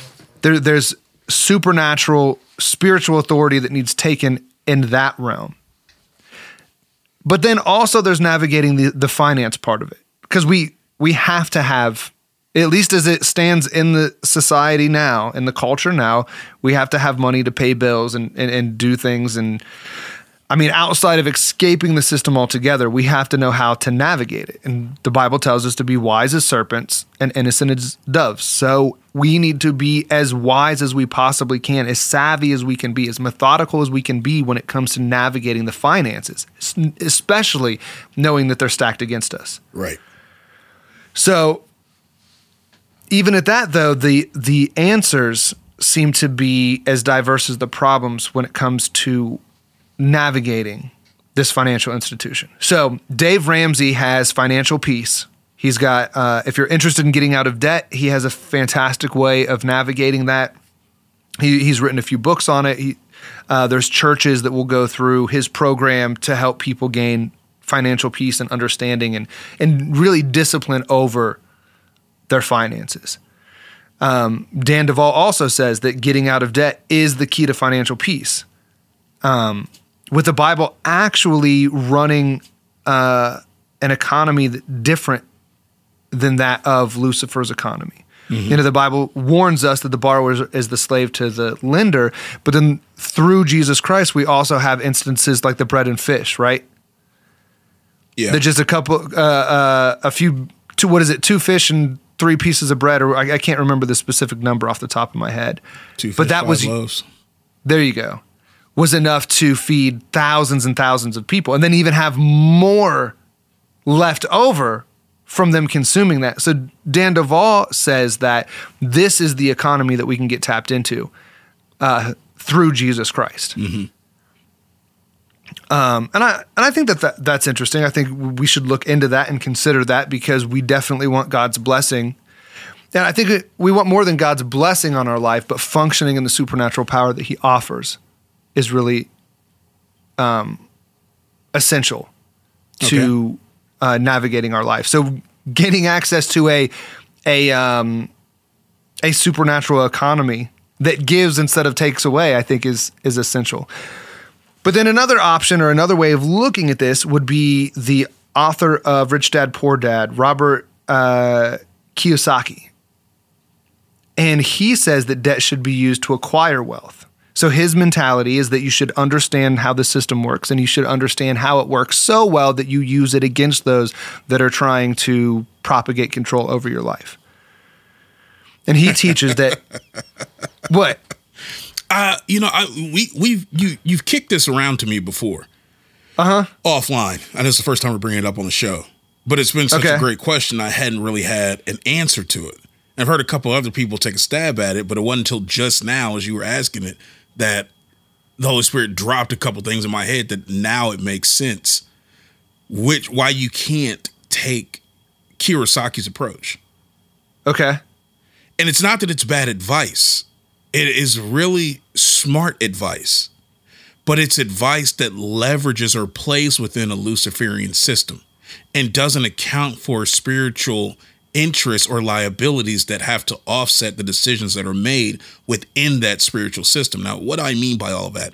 Well, there was a guy, again, Dan Duvall was talking about this gentleman who had on his life a mandate that what he was supposed to do was to take his monetary resources and to use those to fuel the kingdom of God, to actually make money from those, like literally sow those into the kingdom and help fuel the things that God wanted done, not necessarily to make money off of it. But what he decided to do, which seemed pretty smart, was to actually invest the money and then use the money that comes off of the investment to fuel the kingdom efforts, right? Okay. Makes sense. Seems smart. Yeah. What happened is he invested it, and then the investment that he put it in went belly up, and he never financially recovered. And he couldn't figure out what was going on. Came to Dan Duvall. They were talking about it. They were in one of those sessions. Jesus is there. And Jesus reveals what occurred in the spiritual realm as a result of the decision. And here's what it is. The man had a mandate on his life that was given to him by God to do X, Y, and Z with his resources, right? Mm-hmm. That mandate was recognized by the spiritual powers that govern the financial world of earthly finance. Okay. When they recognized that mandate, they issued a judgment against him because he's doing something with those resources that are not in line with what the mandate requires. What that allowed for was for them to seize the assets. They literally were able to take control, sink the investment so that it affected him because he was out of pocket. Which means he never recovered. The intention for why he was even given the money in the first place from a spiritual resource perspective was never achieved, and the kingdom suffered. But he was only following legitimate, smart advice that works within the Luciferian system. What that means then is that we have to recognize that there is wisdom for how to navigate a Luciferian system successfully, but it's still navigating it via Luciferian terms. Mm-hmm. And when you're called to navigate things from a kingdom of God perspective, it is not within Luciferian terms, it's outside of Luciferian terms. Right, correct. It transcends that whole government of Luciferian finance. This is why you have to be very careful and very keen on who you listen to and why you're listening to, and why you definitely have to go back and pray about the decisions you make. Exactly. But what all of these views have in common is that the way that we are conditioned to think about finances is wrong, right? Go to school, get a good job, work hard, save money, play the stock market. That's how you become successful. That's how you make your mark in the world. That's how you generate or develop generational wealth. That's not true. The Luciferian system is not designed for that to develop wealth. That if the Jesus-centered economy is rooted in doing what he says, then there's not going to be a cookie cutter answer for you.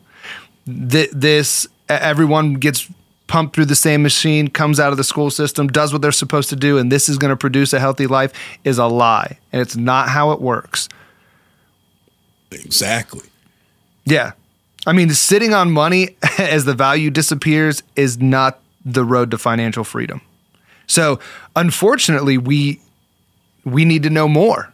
We need to know more than the people that are using and dabbling in the Luciferian system. And even those who are successful in the Luciferian system. We have to be able to know how it works, to know how to avoid it, and we have to know how the economy of God works.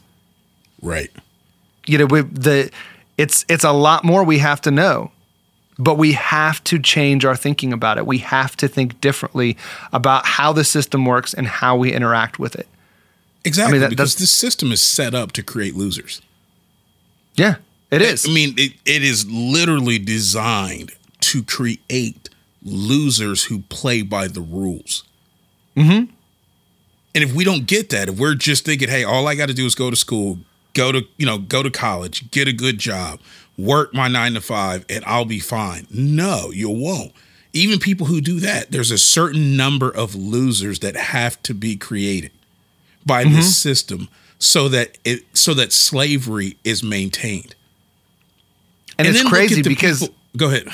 I was just going to say the system is set up to also victimize you and blame you for your lack of success. Exactly. And then look at crazy. The examples of success that we see. Take like Amazon. They're one of the easiest to point to. For years, Amazon lost billions of dollars. Mm-hmm. Going from this garage startup that sells books to becoming a monolithic titan of industry within commerce. How did you survive? How do you survive losing billions of dollars a year over year? You have to be propped up. Mm-hmm. Right? So you have to have capital injections. Where's that money coming from? We just talked about it. It's coming from the Federal Reserve. It's being printed. So why is a government or why is a business allowed to survive when it's obviously not doing business in a way that's survivable? Okay. And the reason is because it's chosen as a winner. And it's chosen as a winner to achieve a particular objective. But if we're not keen to that, then what we're going to do is we're going to watch and we're going to be on the mindset of, they said if you work hard, you really can achieve the American dream. And here's this guy who started out in his garage just selling books. And now look at him. He is like the third richest man ever on the planet. It is possible.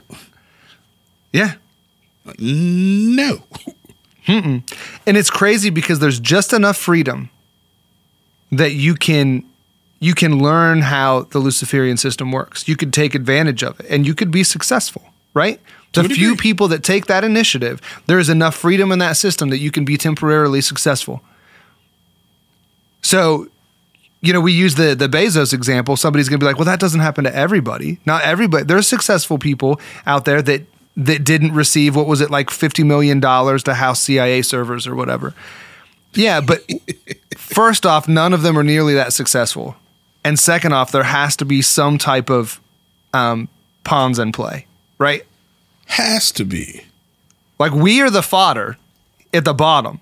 And then you have the pawns that are in play that make the system look free and accessible. And then you have the Gates and the Bezos and the Musks that show that if you really want to be successful, then you got to play the game. You got to be part of the quote unquote family, right? Yeah. It's wild, dude. Especially when you start figuring out like how much money that really is that they're making.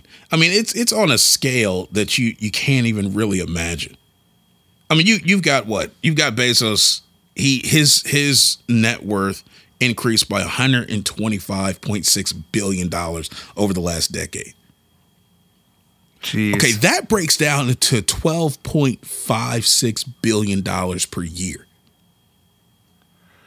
That breaks down to $34.4 million per day. Jeez. That breaks down to $1.43 million per hour. That's a lot. I'm not breaking it down per second. That is crazy. You think you get to that level by just pulling yourself by your own bootstraps? There's no way. There's a manufactured level of success. Oh, and one of the other stamps to prove that the system is based off of lies and deceit is even the name, the Federal Reserve, which is the institution that we get all of our money from. Right. Is a lie. The very basis of it, the structure of it. Never mind that it comes from the Rothschild Illuminati bloodline. Exactly. It's called the Federal Reserve. It is not federal. It is not a government agency, and there are zero reserves. Exactly. It's word magic and lies in the very title of it, and we've got to understand that. Exactly. But Jason, the Rothschilds are just one bloodline family, and finance is only one area that Satan has hijacked to enslave the masses. I feel pressure coming on. Oh, it's coming. But all of this ties to the larger multidimensional war, right? Mm-hmm. And if we leave our listeners ill-equipped to plug all of this into the larger framework, and even though we got them this far into the episode, if we left them that ill-equipped, we might as well have just been saying this. So help me out, Jason. Break down how trade, finance, celestial economy, all that ties into the satanic control matrix. Like I said, pressure. But no, really good question, man. I think first off, we have to remember that the modern iteration of the satanic control matrix is the response to the tactical disadvantage of the forces of darkness found themselves in due to the operational success of what Jesus accomplished at Calvary. Namely, man now had unfettered access to the very source of truth, God himself. Like, this is huge, because prior to that, man is really subjected to abject darkness and deceit. Right? Okay. He doesn't have another option. Every other nation group is under the rule and reign of a Nephilim overlord. So pretty much Satan is having free reign control. But Jesus coming into the timeline and his specific death, it kicked off a cosmic clock. And this clock is actually really interesting because it's a countdown, but you're not quite sure when it's going to hit zero.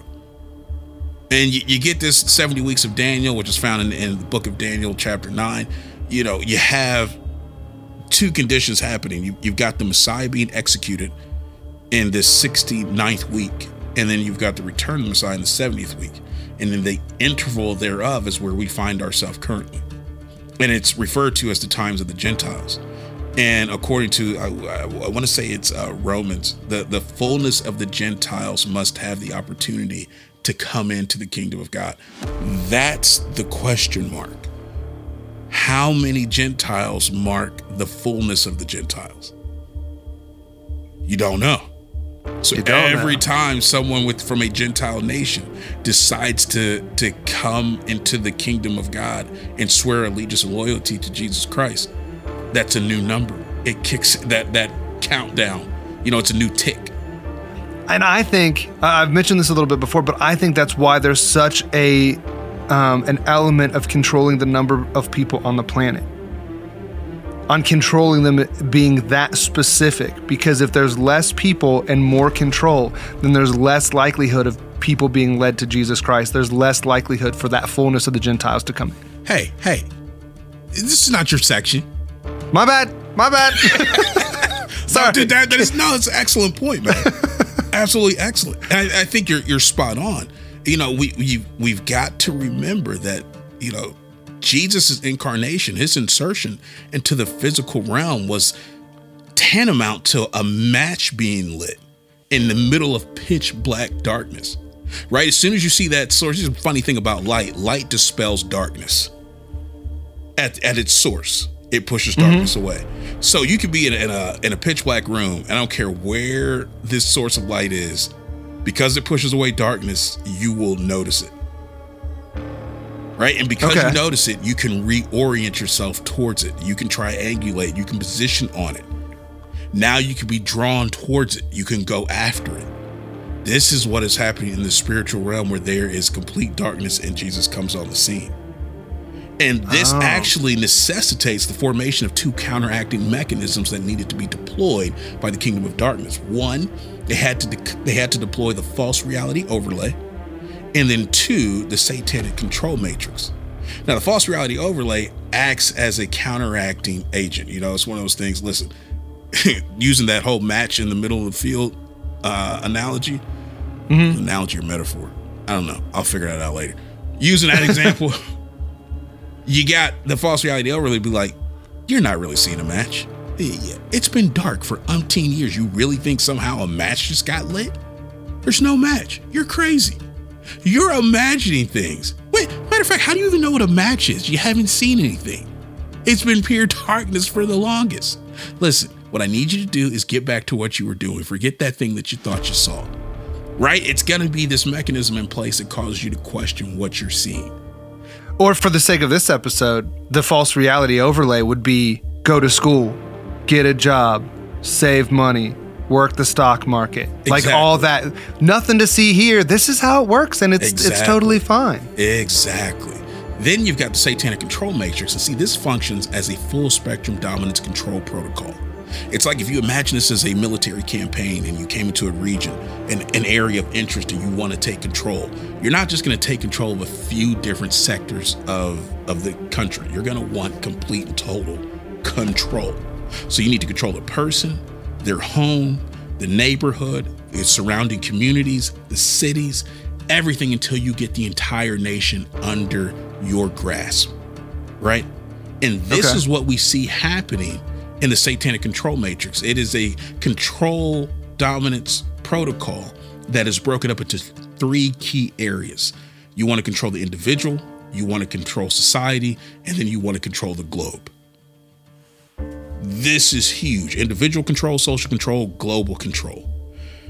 When you get into the global control level, you're looking at establishing this world order. You know, that on the individual level, you're controlling obviously just the person. When you're dealing with the social level, you're controlling groups of people.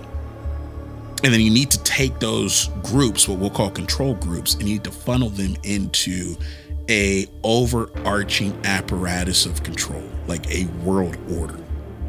And what's happening now is that we're getting a new iteration of that world order called the New World Order. And it itself has 3 key areas of focus. One is on politics, religion, and finance. Right? We see this right in Revelation. There's going to be the creation of a one world government. There's going to be the implementation of a one world religion.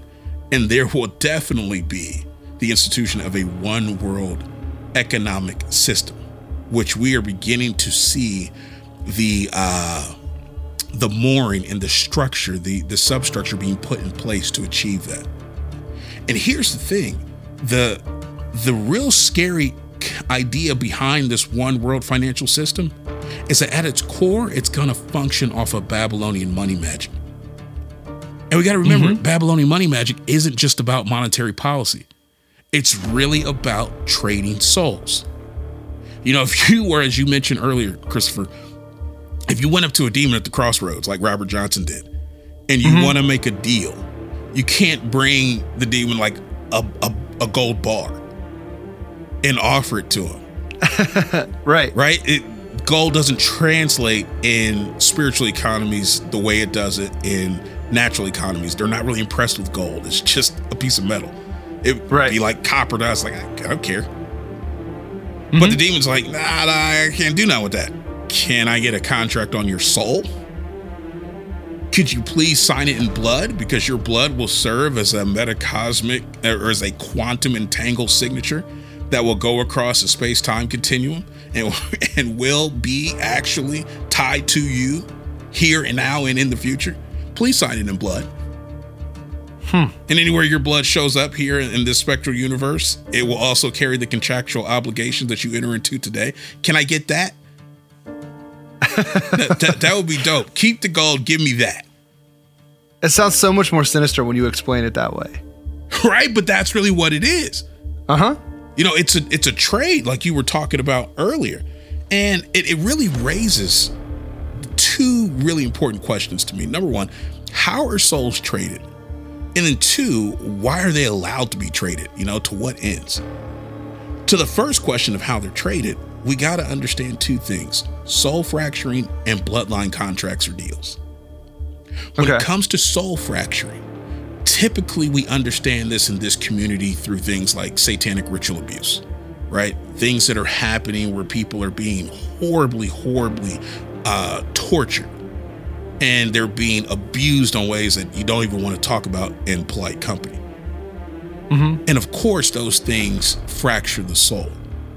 Or we'll understand things like human trafficking, and when you have a person that's being repeatedly sexually abused and trafficked around the globe, of course, that's taking a toll on their soul and it's creating chips. Well, what happens when a soul is traumatized, and it's not just by means of sexual or physical abuse. Other forms of abuse can also traumatize the soul and fracture it. Things like emotional abuse. Things like being constantly put in a state of fear. Things like neglect. These things can create fractures in the soul, and when the soul fractures, the soul is apparently very malleable or delicate. And when it fractures, you don't get like the whole soul. You get pieces of it, and these pieces can then be bartered. They can be sold on the market, on a cosmic market. And you're like, well, who's going to buy them? It seems apparently where they become extremely valuable is in two real areas. One is in clothing, because the soul has the ability to be stitched. Like you read this when Jonathan and David had their souls stitched together, right? There's kind of like some sort of a fabric-esque quality to it, so it can be stitched. It can be sewn together. If that can happen, it can be sewn into clothing. And we do know that celestial beings are clothed in garments. Well, according to people who have had frontline experience with these entities, one of the things that fallen angels and other malevolent beings like to do is to actually create armor out of human souls, particularly soul fragments. They sew them into the armor. They will sew them into their crowns. They'll sew them into their thrones. And the reason for that is it acts as a protective barrier should the kingdom of God or a wayward person, somebody decides that they're going to take on a principality or some sort of angel, and they start hearkening all sorts of prayers directly to them, normally without a spiritual mandate to back them up. They're doing it in a very foolish, naive way. But as they're launching those arrows, if they're going to hit their target, they will hit the armor first before they hit the fallen angel or the demonic entity, right? If they hit that armor first, and that armor is comprised of human souls, then that means humanity takes that hit.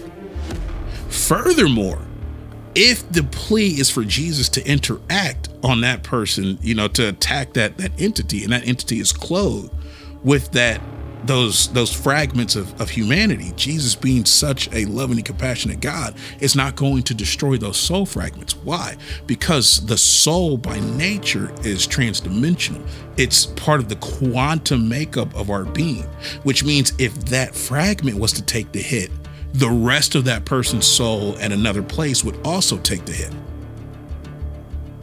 Interesting. Now, there's a dimensional difference or a distance difference that's also important to understand when it comes to soul trading. Because like I just said, if the person's soul takes a hit with that piece that's embedded in the fabric or armor of that fallen angel, so to speak, what happens to the soul that's still in their body, the larger portion of it? It takes a hit too, right? Yeah.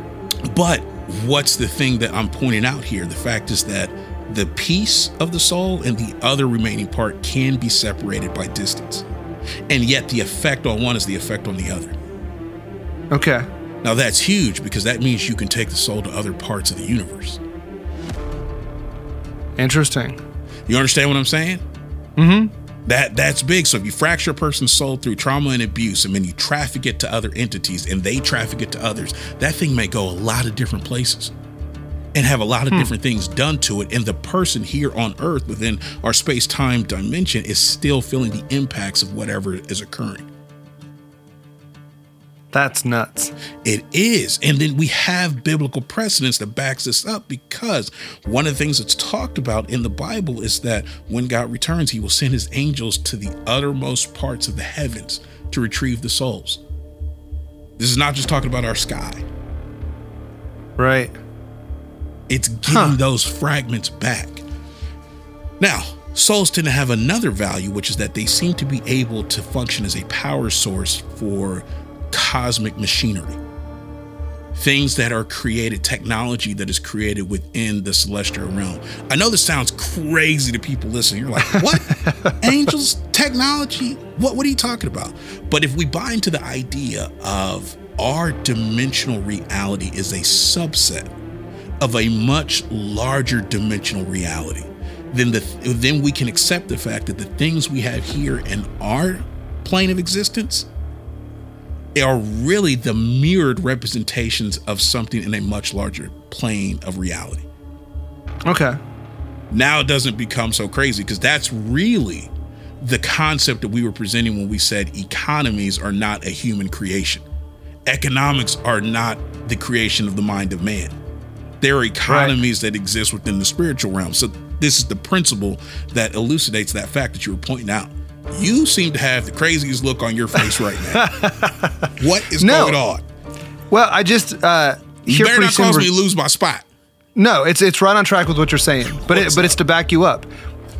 Here in a few weeks, we're going to do our 100th episode, The Matrix. Mm-hmm. And The Matrix gives a very basic Newtonian physics definition on how you can use a human body as a power source. Yeah. If our soul is not bound by this dimension, why could it not be used as a multi-dimensional power source? It's that simple. Exactly. You don't have to understand all the physics of it, but if it works here, it can definitely work there. So sorry, you can continue. Exactly. You're spot on. So when you have these things going, soul fracturing, soul trading, all of that stuff, you have the soul being fractured, or not fractured, but you have it being transmitted to different parts of the universe, different parts of the cosmos. You have things being done to it while it's in possession of malevolent entities. These things are traded like currency. This is the currency of the realm, right? That's one way that they're traded. Then you have bloodline contracts and deals. This is another very important way that access to souls is garnered. And one of the most common ways that we see this today is through Masonic rites. You know, Freemasons come to a person, hey, listen, we'll give you a business, we'll give you clout in the industry, we'll even give you positions in politics or government if you join our lodge. All you got to do is give us the right to your children or your grandchildren or great-grand. Granddad's like, sure. I mean, you're going to help me right now. I mean, economy is tough. No problem. And that's not the only type of society or type of exchange that happens. That happens on multiple levels of secret societies where there are exchanges being made on the bloodline. And then there are legal contracts that are enacted in the spiritual realm on that bloodline. Actual contracts that do exist, which is crazy when you think about it, because it also means if we look at the spiritual world as for all intents and purposes, a giant courtroom, if you will, then there are legal claims being made to everything, and there have to be counterclaims. This is why Jesus' blood was so important. That blood literally buys legal rights and access that are not granted otherwise. There are literal cosmic claims that you can make when you have access to it that you cannot make without it. And it supersedes other contractual obligations. It's wild. Because it also helps to really throw off the idea of, well, why can't God just wave his finger and magically correct all of his stuff? It's not the way this world works. Right? If granddad got into a bloodline curse and here you come as grandson or granddaughter and you're coming to Christ and you get saved, not all of your woes are dealt with just because you got saved. There are still things that have to be dealt with legally within the spiritual realm to offset those bloodline claims. Interesting. It's also why it's so important that the Holy Spirit seals you. What does he seal? Okay. Seals your soul. This is important because unsealed souls are free game. Interesting. They can be traded. But this type of stuff, once you come under the authority and protection of Jesus Christ, it starts this process of regaining the areas that the enemy has actually taken over. If your soul has been fractured, there are ways to actually get those fragments back, to reclaim your humanity, to undo what has been done to these fragments and these parts of you. But then that's only the first question, how are souls traded? Let's get to the second question of why are they allowed to be traded? And this ties back to what we had mentioned earlier, man, with pre-Adamic iniquities and bloodline trades. When Adam fell in the garden, we put it as fell. And I think that's a linguistic misnomer. It kind of doesn't really create a good understanding of what happened. There was a contractual agreement that was entered into. Whether he knew it or not, he changed governments. And as the federated head of the human race, that governmental change carried down to all of the progeny, right? Mm-hmm. This was absolutely huge because it brings up issues of sovereignty, corporation, incorporation, ownership, some of the stuff we've been talking about today. Yeah. And the only way that this stuff could exist is if you do have such things as sovereignty. If you are considered a corporal being, right? If you do have some measure of ownership, if these concepts do exist, which they obviously do, they have to exist in a higher dimension than just the natural realm. Mm-hmm. And they do. These are spiritual concepts. And they carry down, just like federation is not just a concept of the United States government, the federal government.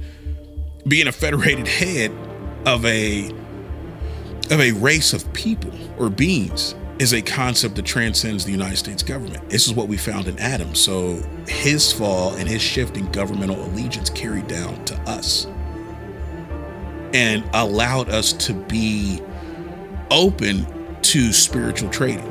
This is part of why Jesus coming on the scene was such good news, because now there was another option available. We weren't just subjected to this whole raw deal that we got. But that's not the only way that bloodline curses or souls are traded. It's not just from what happened with Adam. We see this whole federated idea carried out even with the U.S. government. Eisenhower, it's been recorded that Eisenhower actually entered into a trade deal with the alien Greys concerning the citizens of the United States. And he had the authority to do that. Why? Because Eisenhower was a CEO of a corporation called the United States. And under its banner were subsidiaries, citizens, if you will, of the United States that he had legal authority over, otherwise known as citizens. And he was able legally to enter into this agreement with the alien Greys. Now, part of that agreement was that they would be able to, from time to time, kidnap or abduct some of our citizens, but that for the most part, they would leave us alone. That they would also trade technology for access to our citizens. And that we could get a technological advantage through their technology that they would give us. We get not just a technological advantage, but also a military advantage. And that we then could become the superpower. We could take over other countries. We'd have an advantage here on the planet. And of course, there's the assumption that they weren't lying when they agreed to it. And that they didn't offer the deal to anybody else, which he couldn't be certain of. Mm-hmm. But he entered into that deal. That opened up people who especially are not under the protective blood of Jesus Christ to be free game. That's how this thing works.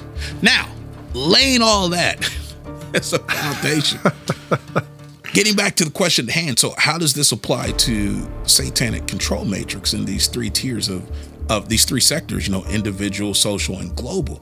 Well, the individual tier, the best way to really describe that is you look at that level as almost basic training. the best way to get control over the individuals to run them through a program that everybody's required to go through. And there's nothing better than a compromised educational system. That system that we're all required to go to is going to start people in the spiritual basic training. They're going to get accustomed to certain ideas, certain ways of thinking, certain modes of thought, certain views on reality. But on top of that, there's going to be things that are left out of our training. You know, Christopher, you said when it comes to getting trained, there's three things that you got to think about, you know, whether we're getting all the information. You know, are we getting misinformation? Are we getting disinformation? Or are we suffering from a lack of information? And I think it's clear on these critical subjects that we suffer a severe lack of information. You know, the educational system intentionally does not teach us about finance. Right. We've all wondered, why in the hell do I go to school for 12 plus years and don't learn about basic finance? You know, why don't you learn about budgeting? Why don't you learn about mortgages? Why aren't we taught about credit? Why aren't we taught about interest? Why are we not taught about compound interest? Why aren't we taught about amortization, fractional reserve lending, subprime lending, derivatives, credit default swaps?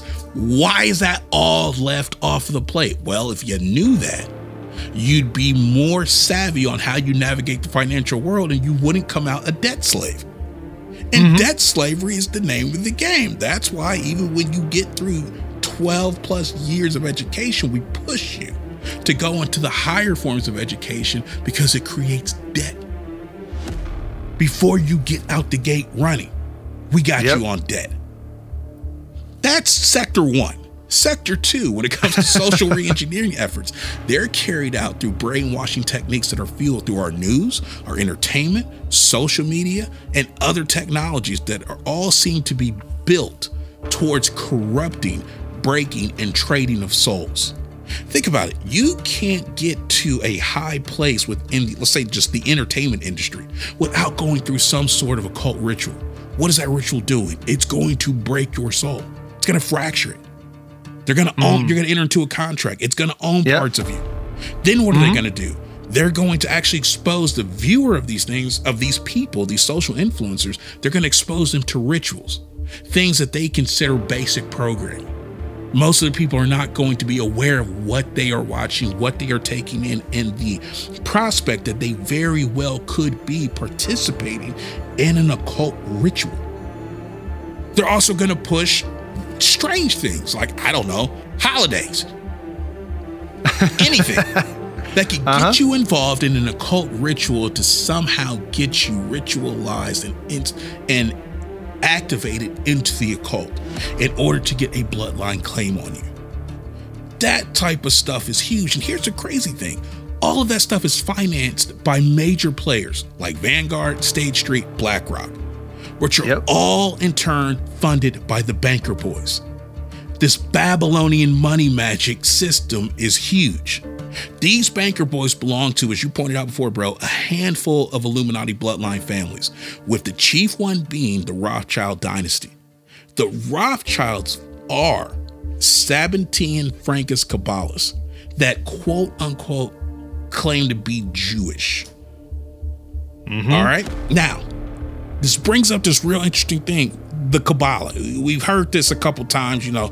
What is that? Is it the red tie that's going around the wrist that Taylor Swift, Madonna, and others are wearing, Ashton Kutcher, Demi Moore? Is that what it is? It's just a little fad? I heard it, wasn't really sure. Sounds like an offshoot of yoga. Kabbalah is much deeper than yoga. The Kabbalah is really the modern iteration of the ancient Canaanite religions that are filtered through esoteric methods. Now, these methods rely on a mystical interpretation of the Bible and a handful of other principal esoteric writings like the Zohar, which is the Book of Splendor, the Sefer Yetzirah, which is the Book of Formation, the Book of Mysteries, the Gate of Reincarnations, and Third Enoch. The Kabbalah actually is composed or makes up one of three parts of modern Judaism, which would be the Midrash, the Kabbalah, and the Babylonian Talmud. Now, this Babylonian Talmud part is important because this is how we get the tie-in from finance directly into Babylonian witchcraft. The Talmud is really a collection of Jewish writing commentary on Jewish oral traditions. And what it consists of is some of the most despicable inversions of scripture that you will ever read. Completely disgusting. But it also represented, from a biblical perspective, the religion of the Pharisees. This is why Jesus was so upset when he had to deal with the Pharisees. Because go ahead. This work existed when Jesus was rebuking the Pharisees and stuff, those stories that we see in the Bible. Yes. Okay. Yeah, because this was enacted when the Jews were put under captivity under Babylon. While they were there, they came up with the Babylonian Talmud.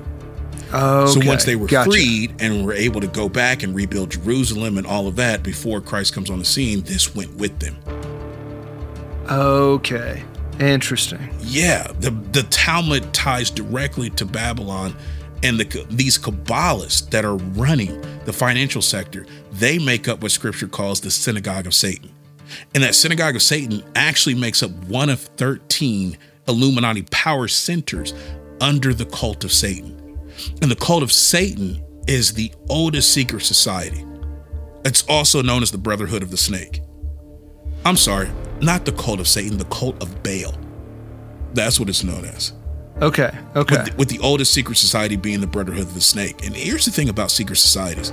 You hear that term put out a bit. From what I can understand, you can really categorize them into three categories or three groups: political, collegiate, and religious or esoteric. So for political secret societies, you're looking at things like the Pilgrim Society, the Round Table Group, the Bilderberg Group, Committee of 300, the Club of Rome. Some of these things we've heard about in the news but don't know much about.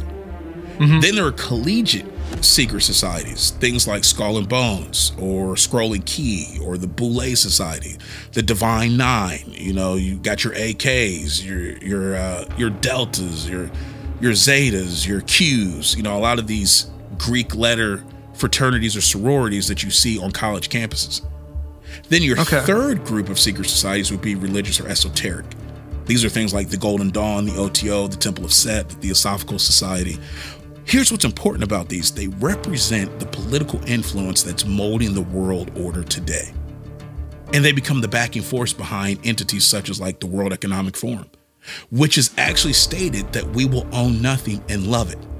In fact, the World Economic Forum, which is pushing the Fourth Industrial Revolution, it requires a reorientation of the financial sector.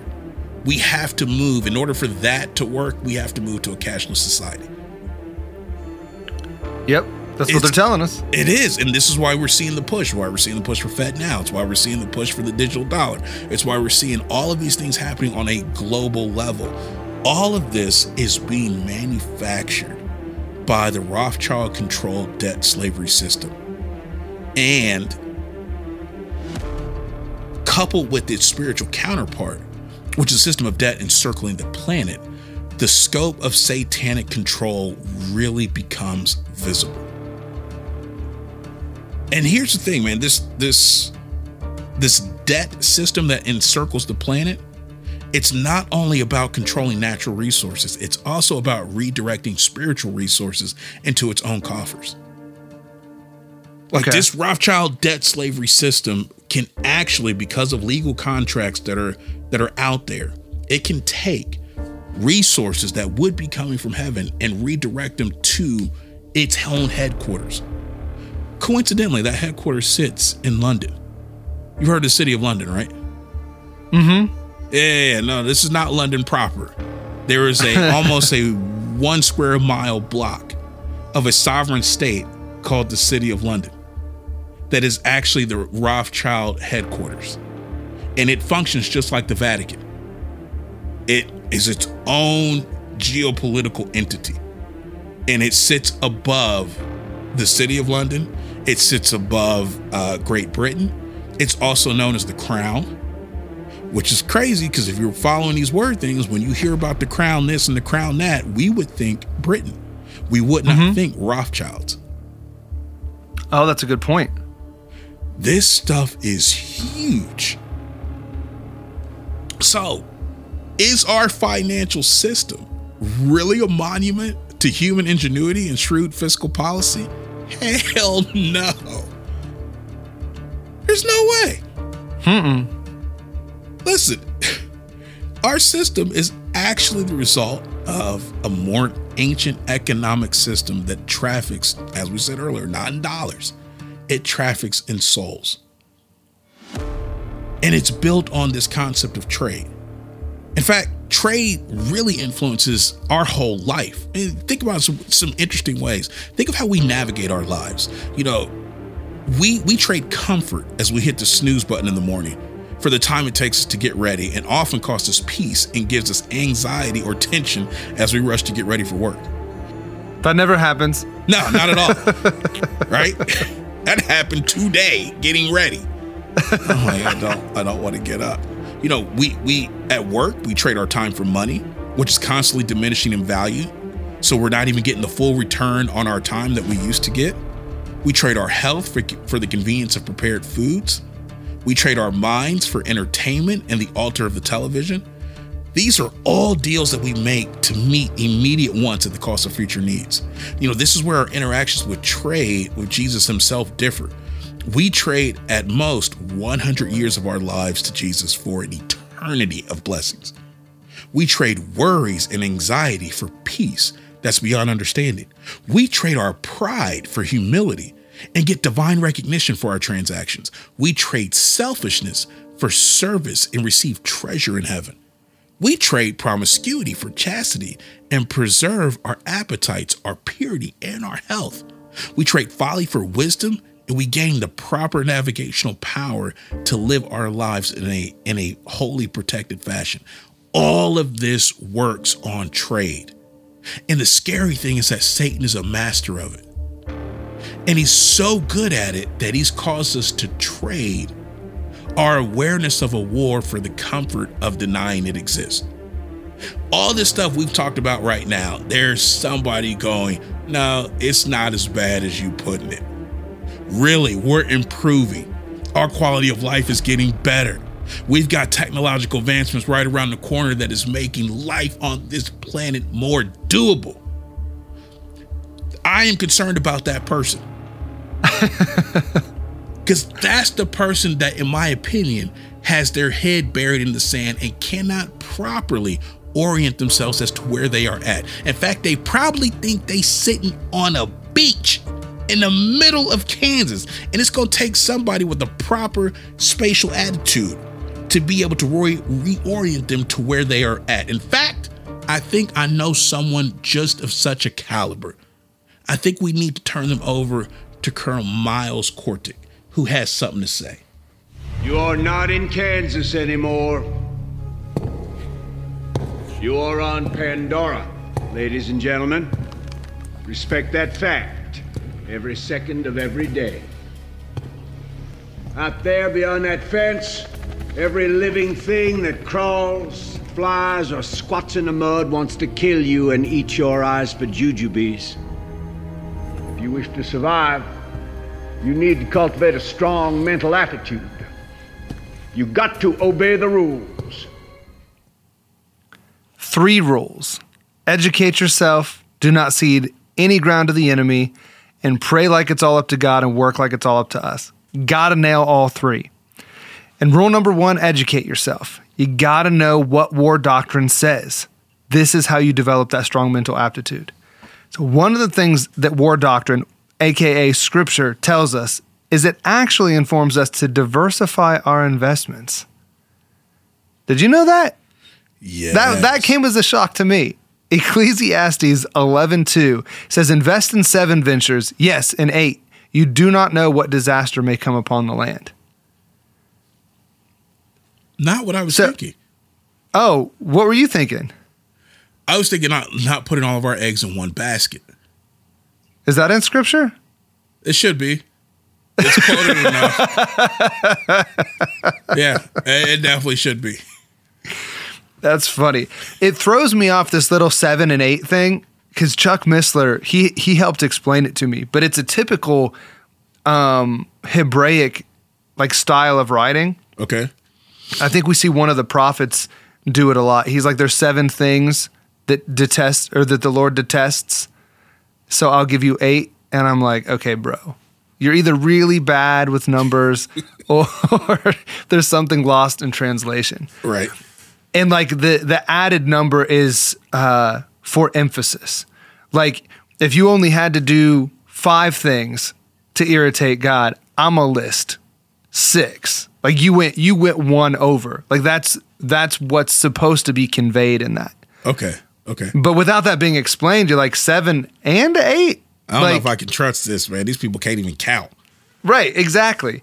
But when it says invest your ventures in 7 things, yes, in 8. It's not saying 7 or 8. It's saying wherever you can diversify, you should do that because you don't know what's going to happen. It's just wisdom to have multiple streams of, whether it's currency or commodity or different things like that.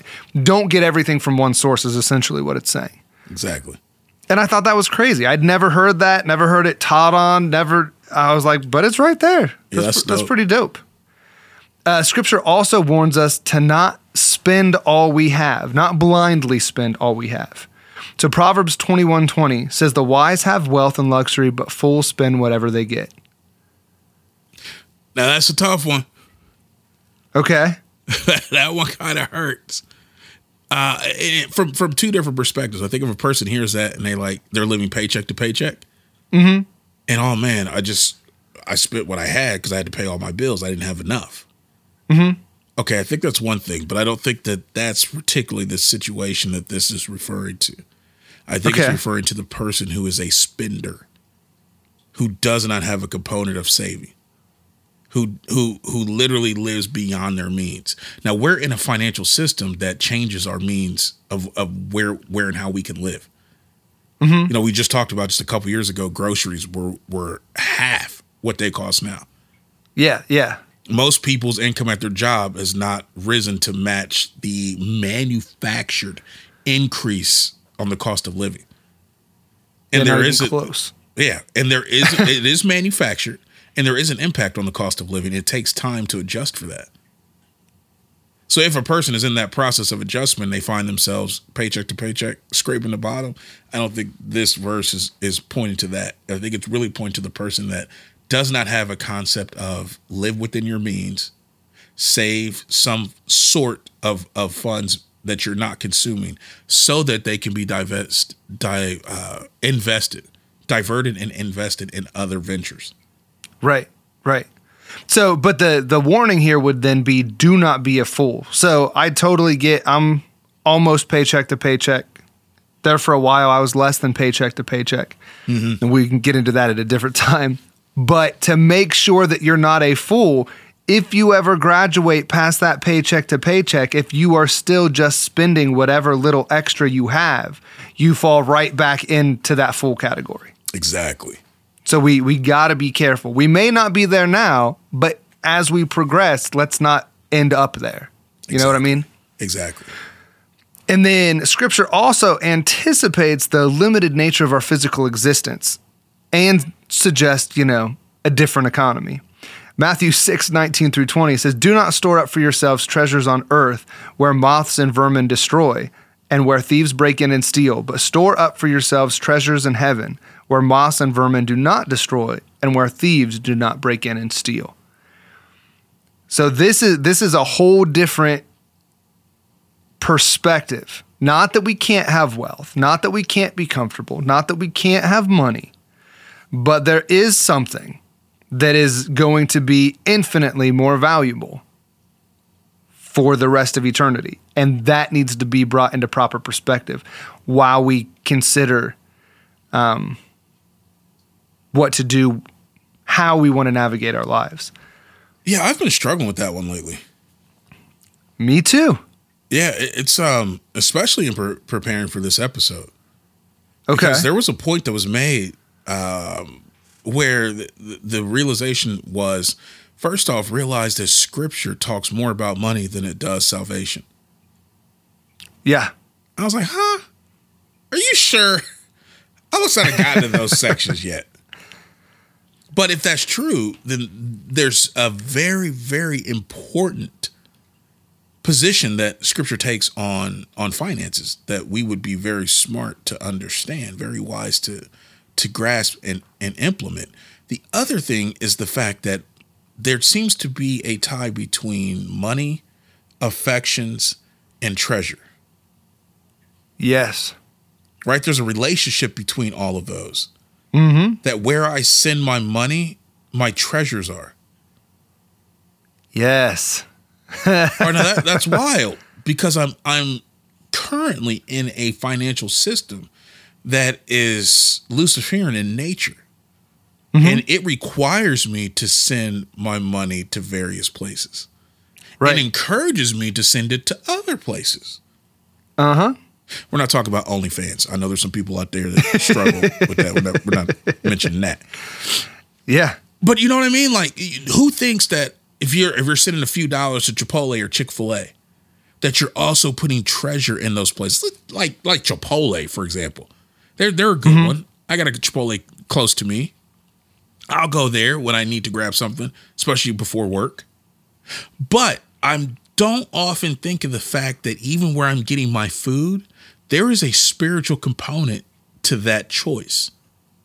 Yep. You pointed out that right there in Chipotle is actually artwork that commemorates a pagan god.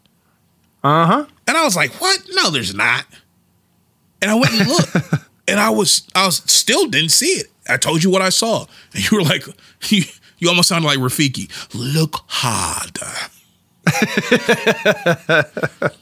Right? And then I took a picture and sent it to you. Like, those weird looking things there, those are actually stylized idols to the pagan god. What was it? Quetzalcoatl? Mm-hmm. Okay, now that's crazy. Because on a certain level, I could look at it as I'm going to the quote unquote temple of Quetzalcoatl to get food and sustenance, to be sustained. And I'm willing to trade my heart and treasure for it. It's gonna screw with me going to Chipotle now. Yeah. But I think, sorry, go ahead. You can finish your point. But I think it's wild then to recognize, A, we're making a trade. Yes, we're also sending our heart a certain place, and we don't realize it. Like, maybe the only impact of me sending my heart to Chipotle is that I'm slowly desensitized to the things of God. Okay. It might not be immediate that I noticed that. I just had a good burrito. You go there a few times and a few more times, next thing you know, you're just not feeling the things of God. And that's only one restaurant. This plays out in other areas. If I send my money to one restaurant, okay. But then I got to send my money to other companies to provide other services for me to navigate this world, right?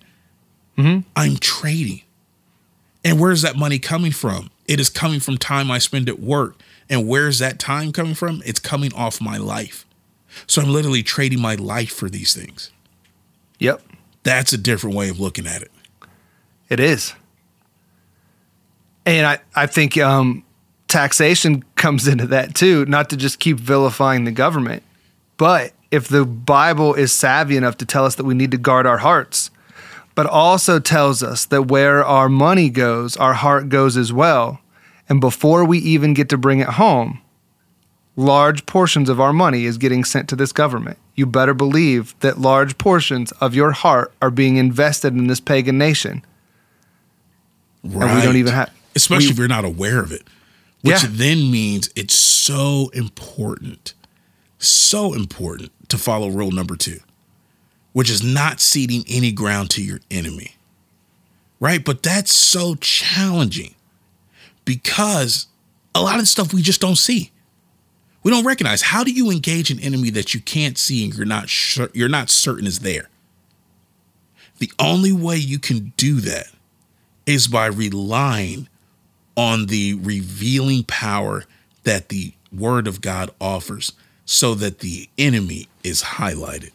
I see who you are. You are my enemy, my enemy. You are my enemy. I see who you are. You are my enemy, my enemy. You are my enemy. I see who you are.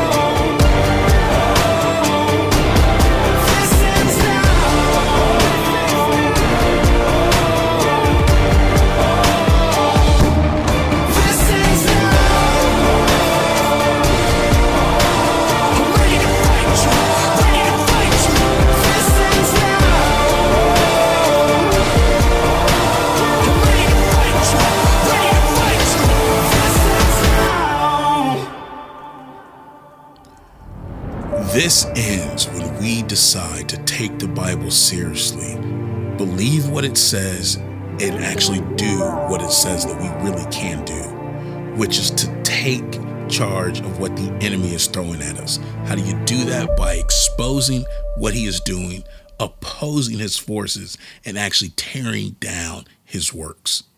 But if you're going to do that, you got to master rule 3, which is praying like it's all up to God and working like it's all up to you. Christopher, what are some things that people could be praying for? Well, first, I think that people should pray for understanding on how all this system works. Like, because we explained it, but I mean, there's a lot to it. There's a lot more that we didn't even get into. I'm still confused. So yeah, there's a lot to master. Right. And not just how it works, but how this system has effectively put the individuals in bondage, because it's not going to be the same for every person. It's a multifaceted and complex system, so it's going to have varying degrees of bondage, and it's going to look different for each person. And only the Holy Spirit can reveal that to you. Dude, I think that's really important, because you were talking a moment ago about Brandon. I can't remember his last name. Brandon Joe Williams? Yes. And there are people who are going to hear the stuff we're talking about, and they're going to go, what do we do? You know, like do I renounce my citizenship? Do I get out of the birth certificate thing? You know, do I join the sovereignty movement? What do I do?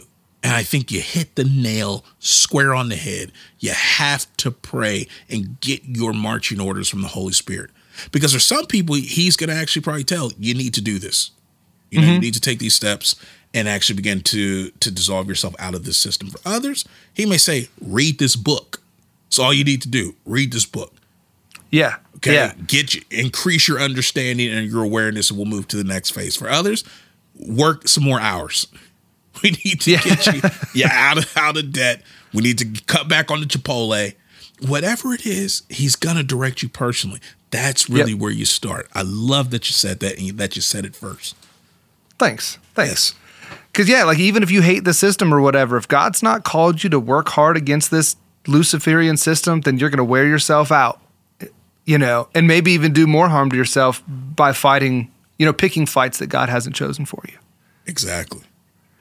Another thing that we should pray for is, I think we should pray for forgiveness for the areas of our lives that we have,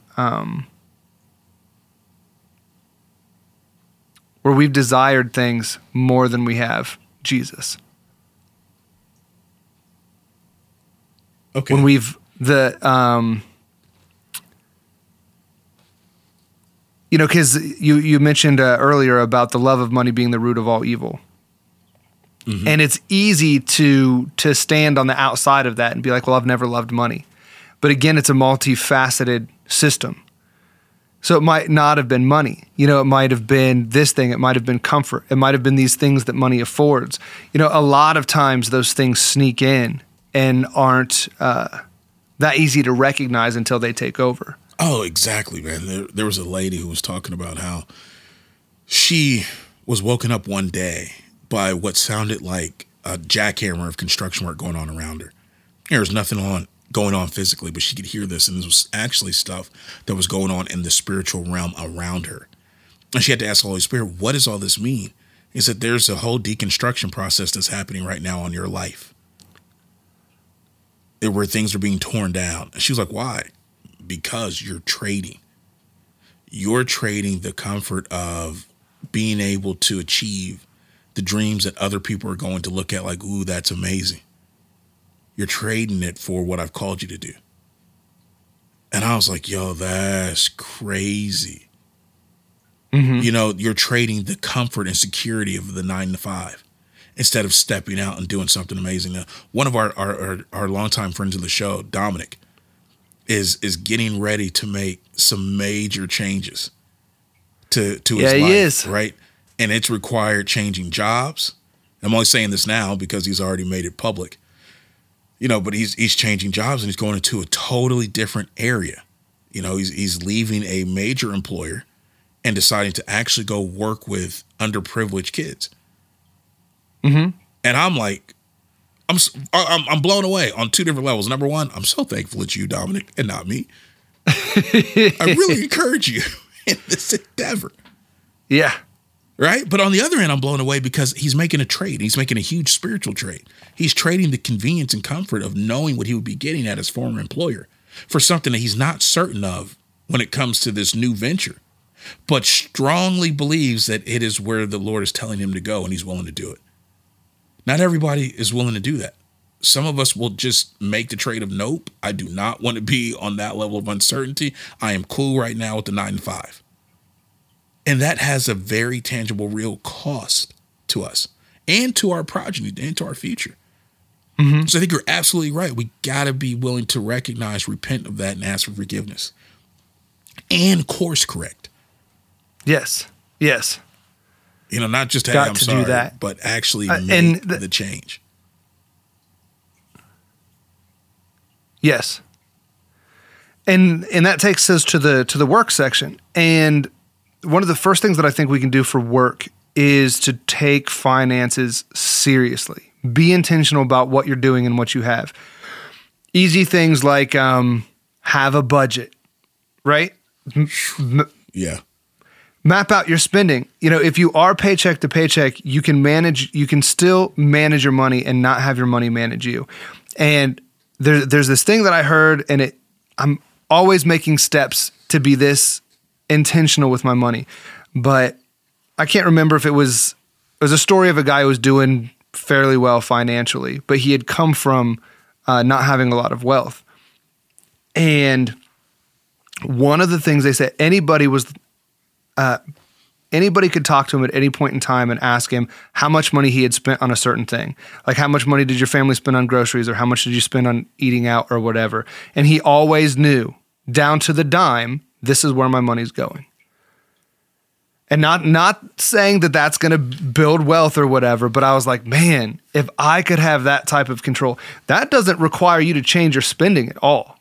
You could still do paycheck to paycheck. You could still eat as many lemon pies and bonbons as you want, but to be so intentional about your funding that you know how much, to the dime, to the cent, if you want, right, of your money is going to each place. That alone is gonna give you perspective. It's gonna help. I mean, you can't not manage your money when you know how much is going in each direction. You know what I mean? Oh, that's a wild idea, man. It really reminds me of something I heard on Instagram this week, where a gentleman said, you know, he was talking to a mentor and asked him, I guess, you know, what should I be doing? And he said, you need to start working to become a millionaire. And the guy was like, really? He said, yeah, once you become a millionaire, you can give the money away. What in the hell would I do that? He said, because you should become a millionaire not to make the money, but because of the person it will require you to be in order to achieve it. I like that. That was a wild idea. Mm-hmm. Because that's not, again, taught in our culture when it comes to finance. Right. If you're going to become a millionaire, it's for that million. Exactly. So that you can make it rain, pop bottles. Mm-hmm. You know, do what they do in them videos that do not program us, by the way. Those just No, not at all. No. Those like public service announcements. Yeah. Right. But it was a crazy idea. I never thought about the character necessary. You're going to have to commit yourself to diligence. You're going to have to be, disciplined. You're going to have to continue it. You're going to have consistency. You're going to develop these character traits within your personhood that are going to change and mold who you are as a human being. Yeah. And it's so cool to realize that you can start adopting those without having to have any influx of income. Exactly. Right now, you can start doing it. Exactly. Just being intentional and aware of where your money's going. It is a swift kick in the balls. Sorry, I don't know what it feels like for ladies. But when you get... They don't know. They don't... Oh, I thought you were going to say they still don't have souls. And I was like, yeah, well, wow. It was an equally derogatory statement. Yeah. Yeah, well, I'm trying to Anyway, continue. Help me out. What were you saying, Jason? Listeners that are going Our wonderful female listeners. It really hurts when you get to see really where your money has gone and how much. Mm-hmm. You know, a purchase here, thing there. Yeah, it's not that much. We can handle it. Then you look at it. I remember one year, probably about, 7-8 years ago, I happened to look at how much I spent on Chipotle in that year. And I was like, I could have bought a MacBook for the amount of, there's no burrito here worth of MacBook worth of payment. Mm-hmm. Like, it was so bad they knew me. Spears, what's up, baby? You want the extra rice? Yes. Into this? Yes. You also don't have to give your order. That's funny. You know, it's really sobering when you find out where your money's going. But it's important because you have to maintain an awareness of your domain, of your own internal government. Yep. And there's apps that can help with that. I have an app that allows me to, I think it's just called money.com or something like that. Okay. But it allows me to pick different categories of spending. So eating out, like it wouldn't have to be Chipotle and McDonald's or, whatever. Just eating out as a category. Okay. And you put each thing in a category and then it lets you go back and look month by month how much was spent in each particular category. Gotcha. That's been eye-opening. Yeah. My bank offers a very similar service. Okay. And I really hate it. I don't want to know that. Well, I was just throwing it out for people that might not have, a bank that does that or an app. I'm glad you did. You can. Okay. Yeah. Okay. I was just saying I struggle with the same with something similar. Yeah. It's what do I want to say? Philosophically or on a principle level, I'm offended at myself for being awestruck at knowing where my money goes. There's a part of me that's like, you should have known that. Yeah, how did you get surprised so far down this hole that just knowing where you've spent money is somehow upsetting you? I'm like, well, now I'm upset for two different reasons. Exactly. Oh man, that's funny. Some other stuff that you can do for work though is I would highly recommend, and full disclosure, I have not finished the book, Rich Dad, Poor Dad. By what I say his name was Robert Kiyosaki. Yes. Even if you don't adopt his principles, right? Because we talked about how it's utilizing the Luciferian system. Mm-hmm. He does an exquisite job at breaking down how it works, and really the way the book is laid out, breaking you of the conditioning that has led you to believe this is what I do for money. These are the steps to acquiring wealth. He really does a great job at breaking that down and explaining how, some people that are successful navigate it. Like one of the principal things, and it's been like a splinter in my mind. He says that wealthy people buy assets. Assets, not liabilities. Poor people buy liabilities. Yeah. And he said that makes all the difference. Once you understand assets and liabilities, that's what separates poor people from wealthy people. And I'm like, yeah, I wanted to kick him. Yeah. How's come it's that simple? And it really is. In the actual workings on how you go about navigating those things successfully is vastly more complicated. But the principle of it is flawless. Yeah. And it's simple. So yeah, to get a different financial perspective, definitely recommend Rich Dad, Poor Dad. If you're in debt, I would highly recommend Dave Ramsey's Financial Peace. Okay. He has done a lot of good work in helping people get out of debt that way. If neither one of those are really spiritually deep enough for you, Dan Duvall has got some great material on how the financial system works and a much more complex and divine perspective. Really, really good stuff. I second that. But maybe that's not enough for the person. Maybe they're like, bring it on. I need more. That was good, but it's just not cutting it. Cool. I get it. We got one more thing that you could probably put on your shoulders to do.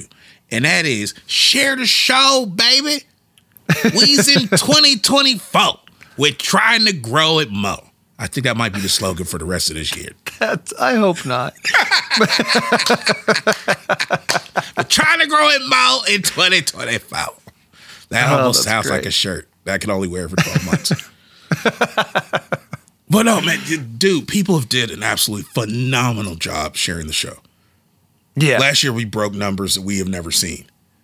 And yeah, it was incredible. So thankful for everyone that actually forwarded, whether it was by text, direct link, and you shared it on Instagram, Facebook. Don't matter how you got it out, emailing it to you folks. Thank you. Totally appreciate it. Not just for the growth, but it's really good to see the work being shared and the effort being sown into other people's life so that other people can get free, so that other people can have their minds changed, their thinking rearranged, and the lights can come on.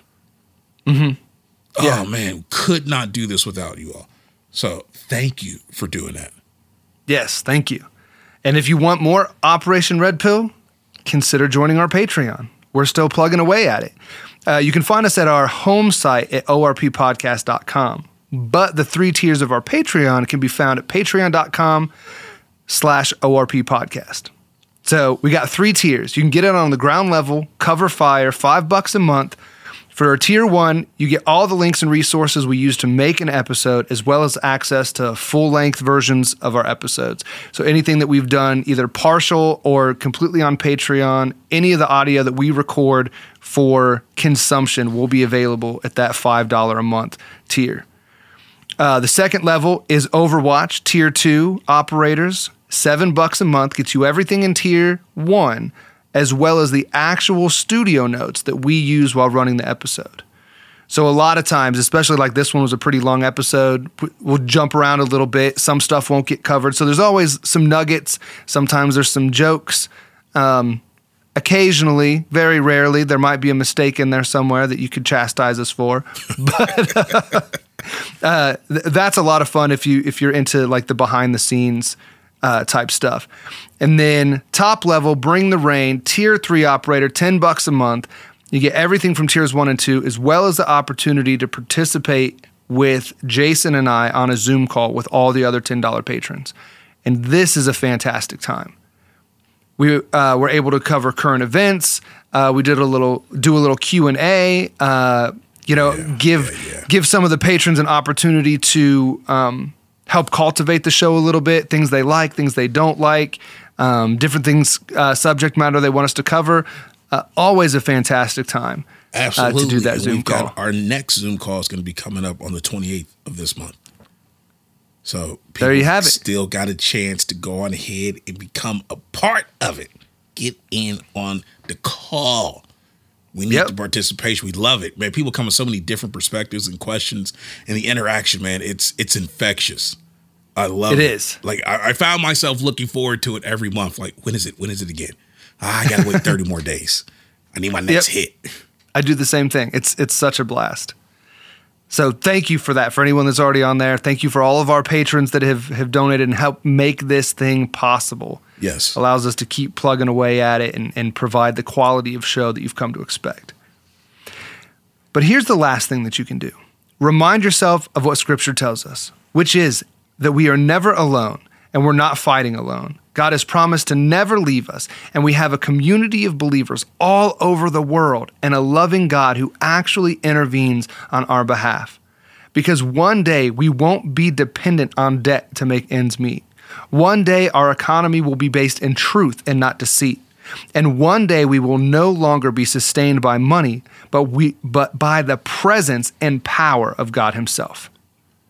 But until then, we are deployed to this dystopian rock by our Savior in Chief, the very one that's commissioned us on a seesaw. That's right. We're on a combat search and rescue mission here, people. And be advised, the hostages we're after are likely to be hostile towards us. But you know what? We still gotta go get them. Now, our task and order is simple. We're to search for and rescue anyone who can be sympathetic to Christ, but is currently held hostage under Satan's deception. And make no mistake, we will be operating in a hostile environment, but the rules of engagement are clear. Listen to me. You take fire, we expect you to give fire. Now we need you to keep your head on a swivel out there. You stay frosty, stay faithful, and above all, stay in the fight. That means do not give up, because we're counting on you. You ain't alone out there. We're fighting right next to you, and we'll see you out there again, fighting on the front line. 10-4.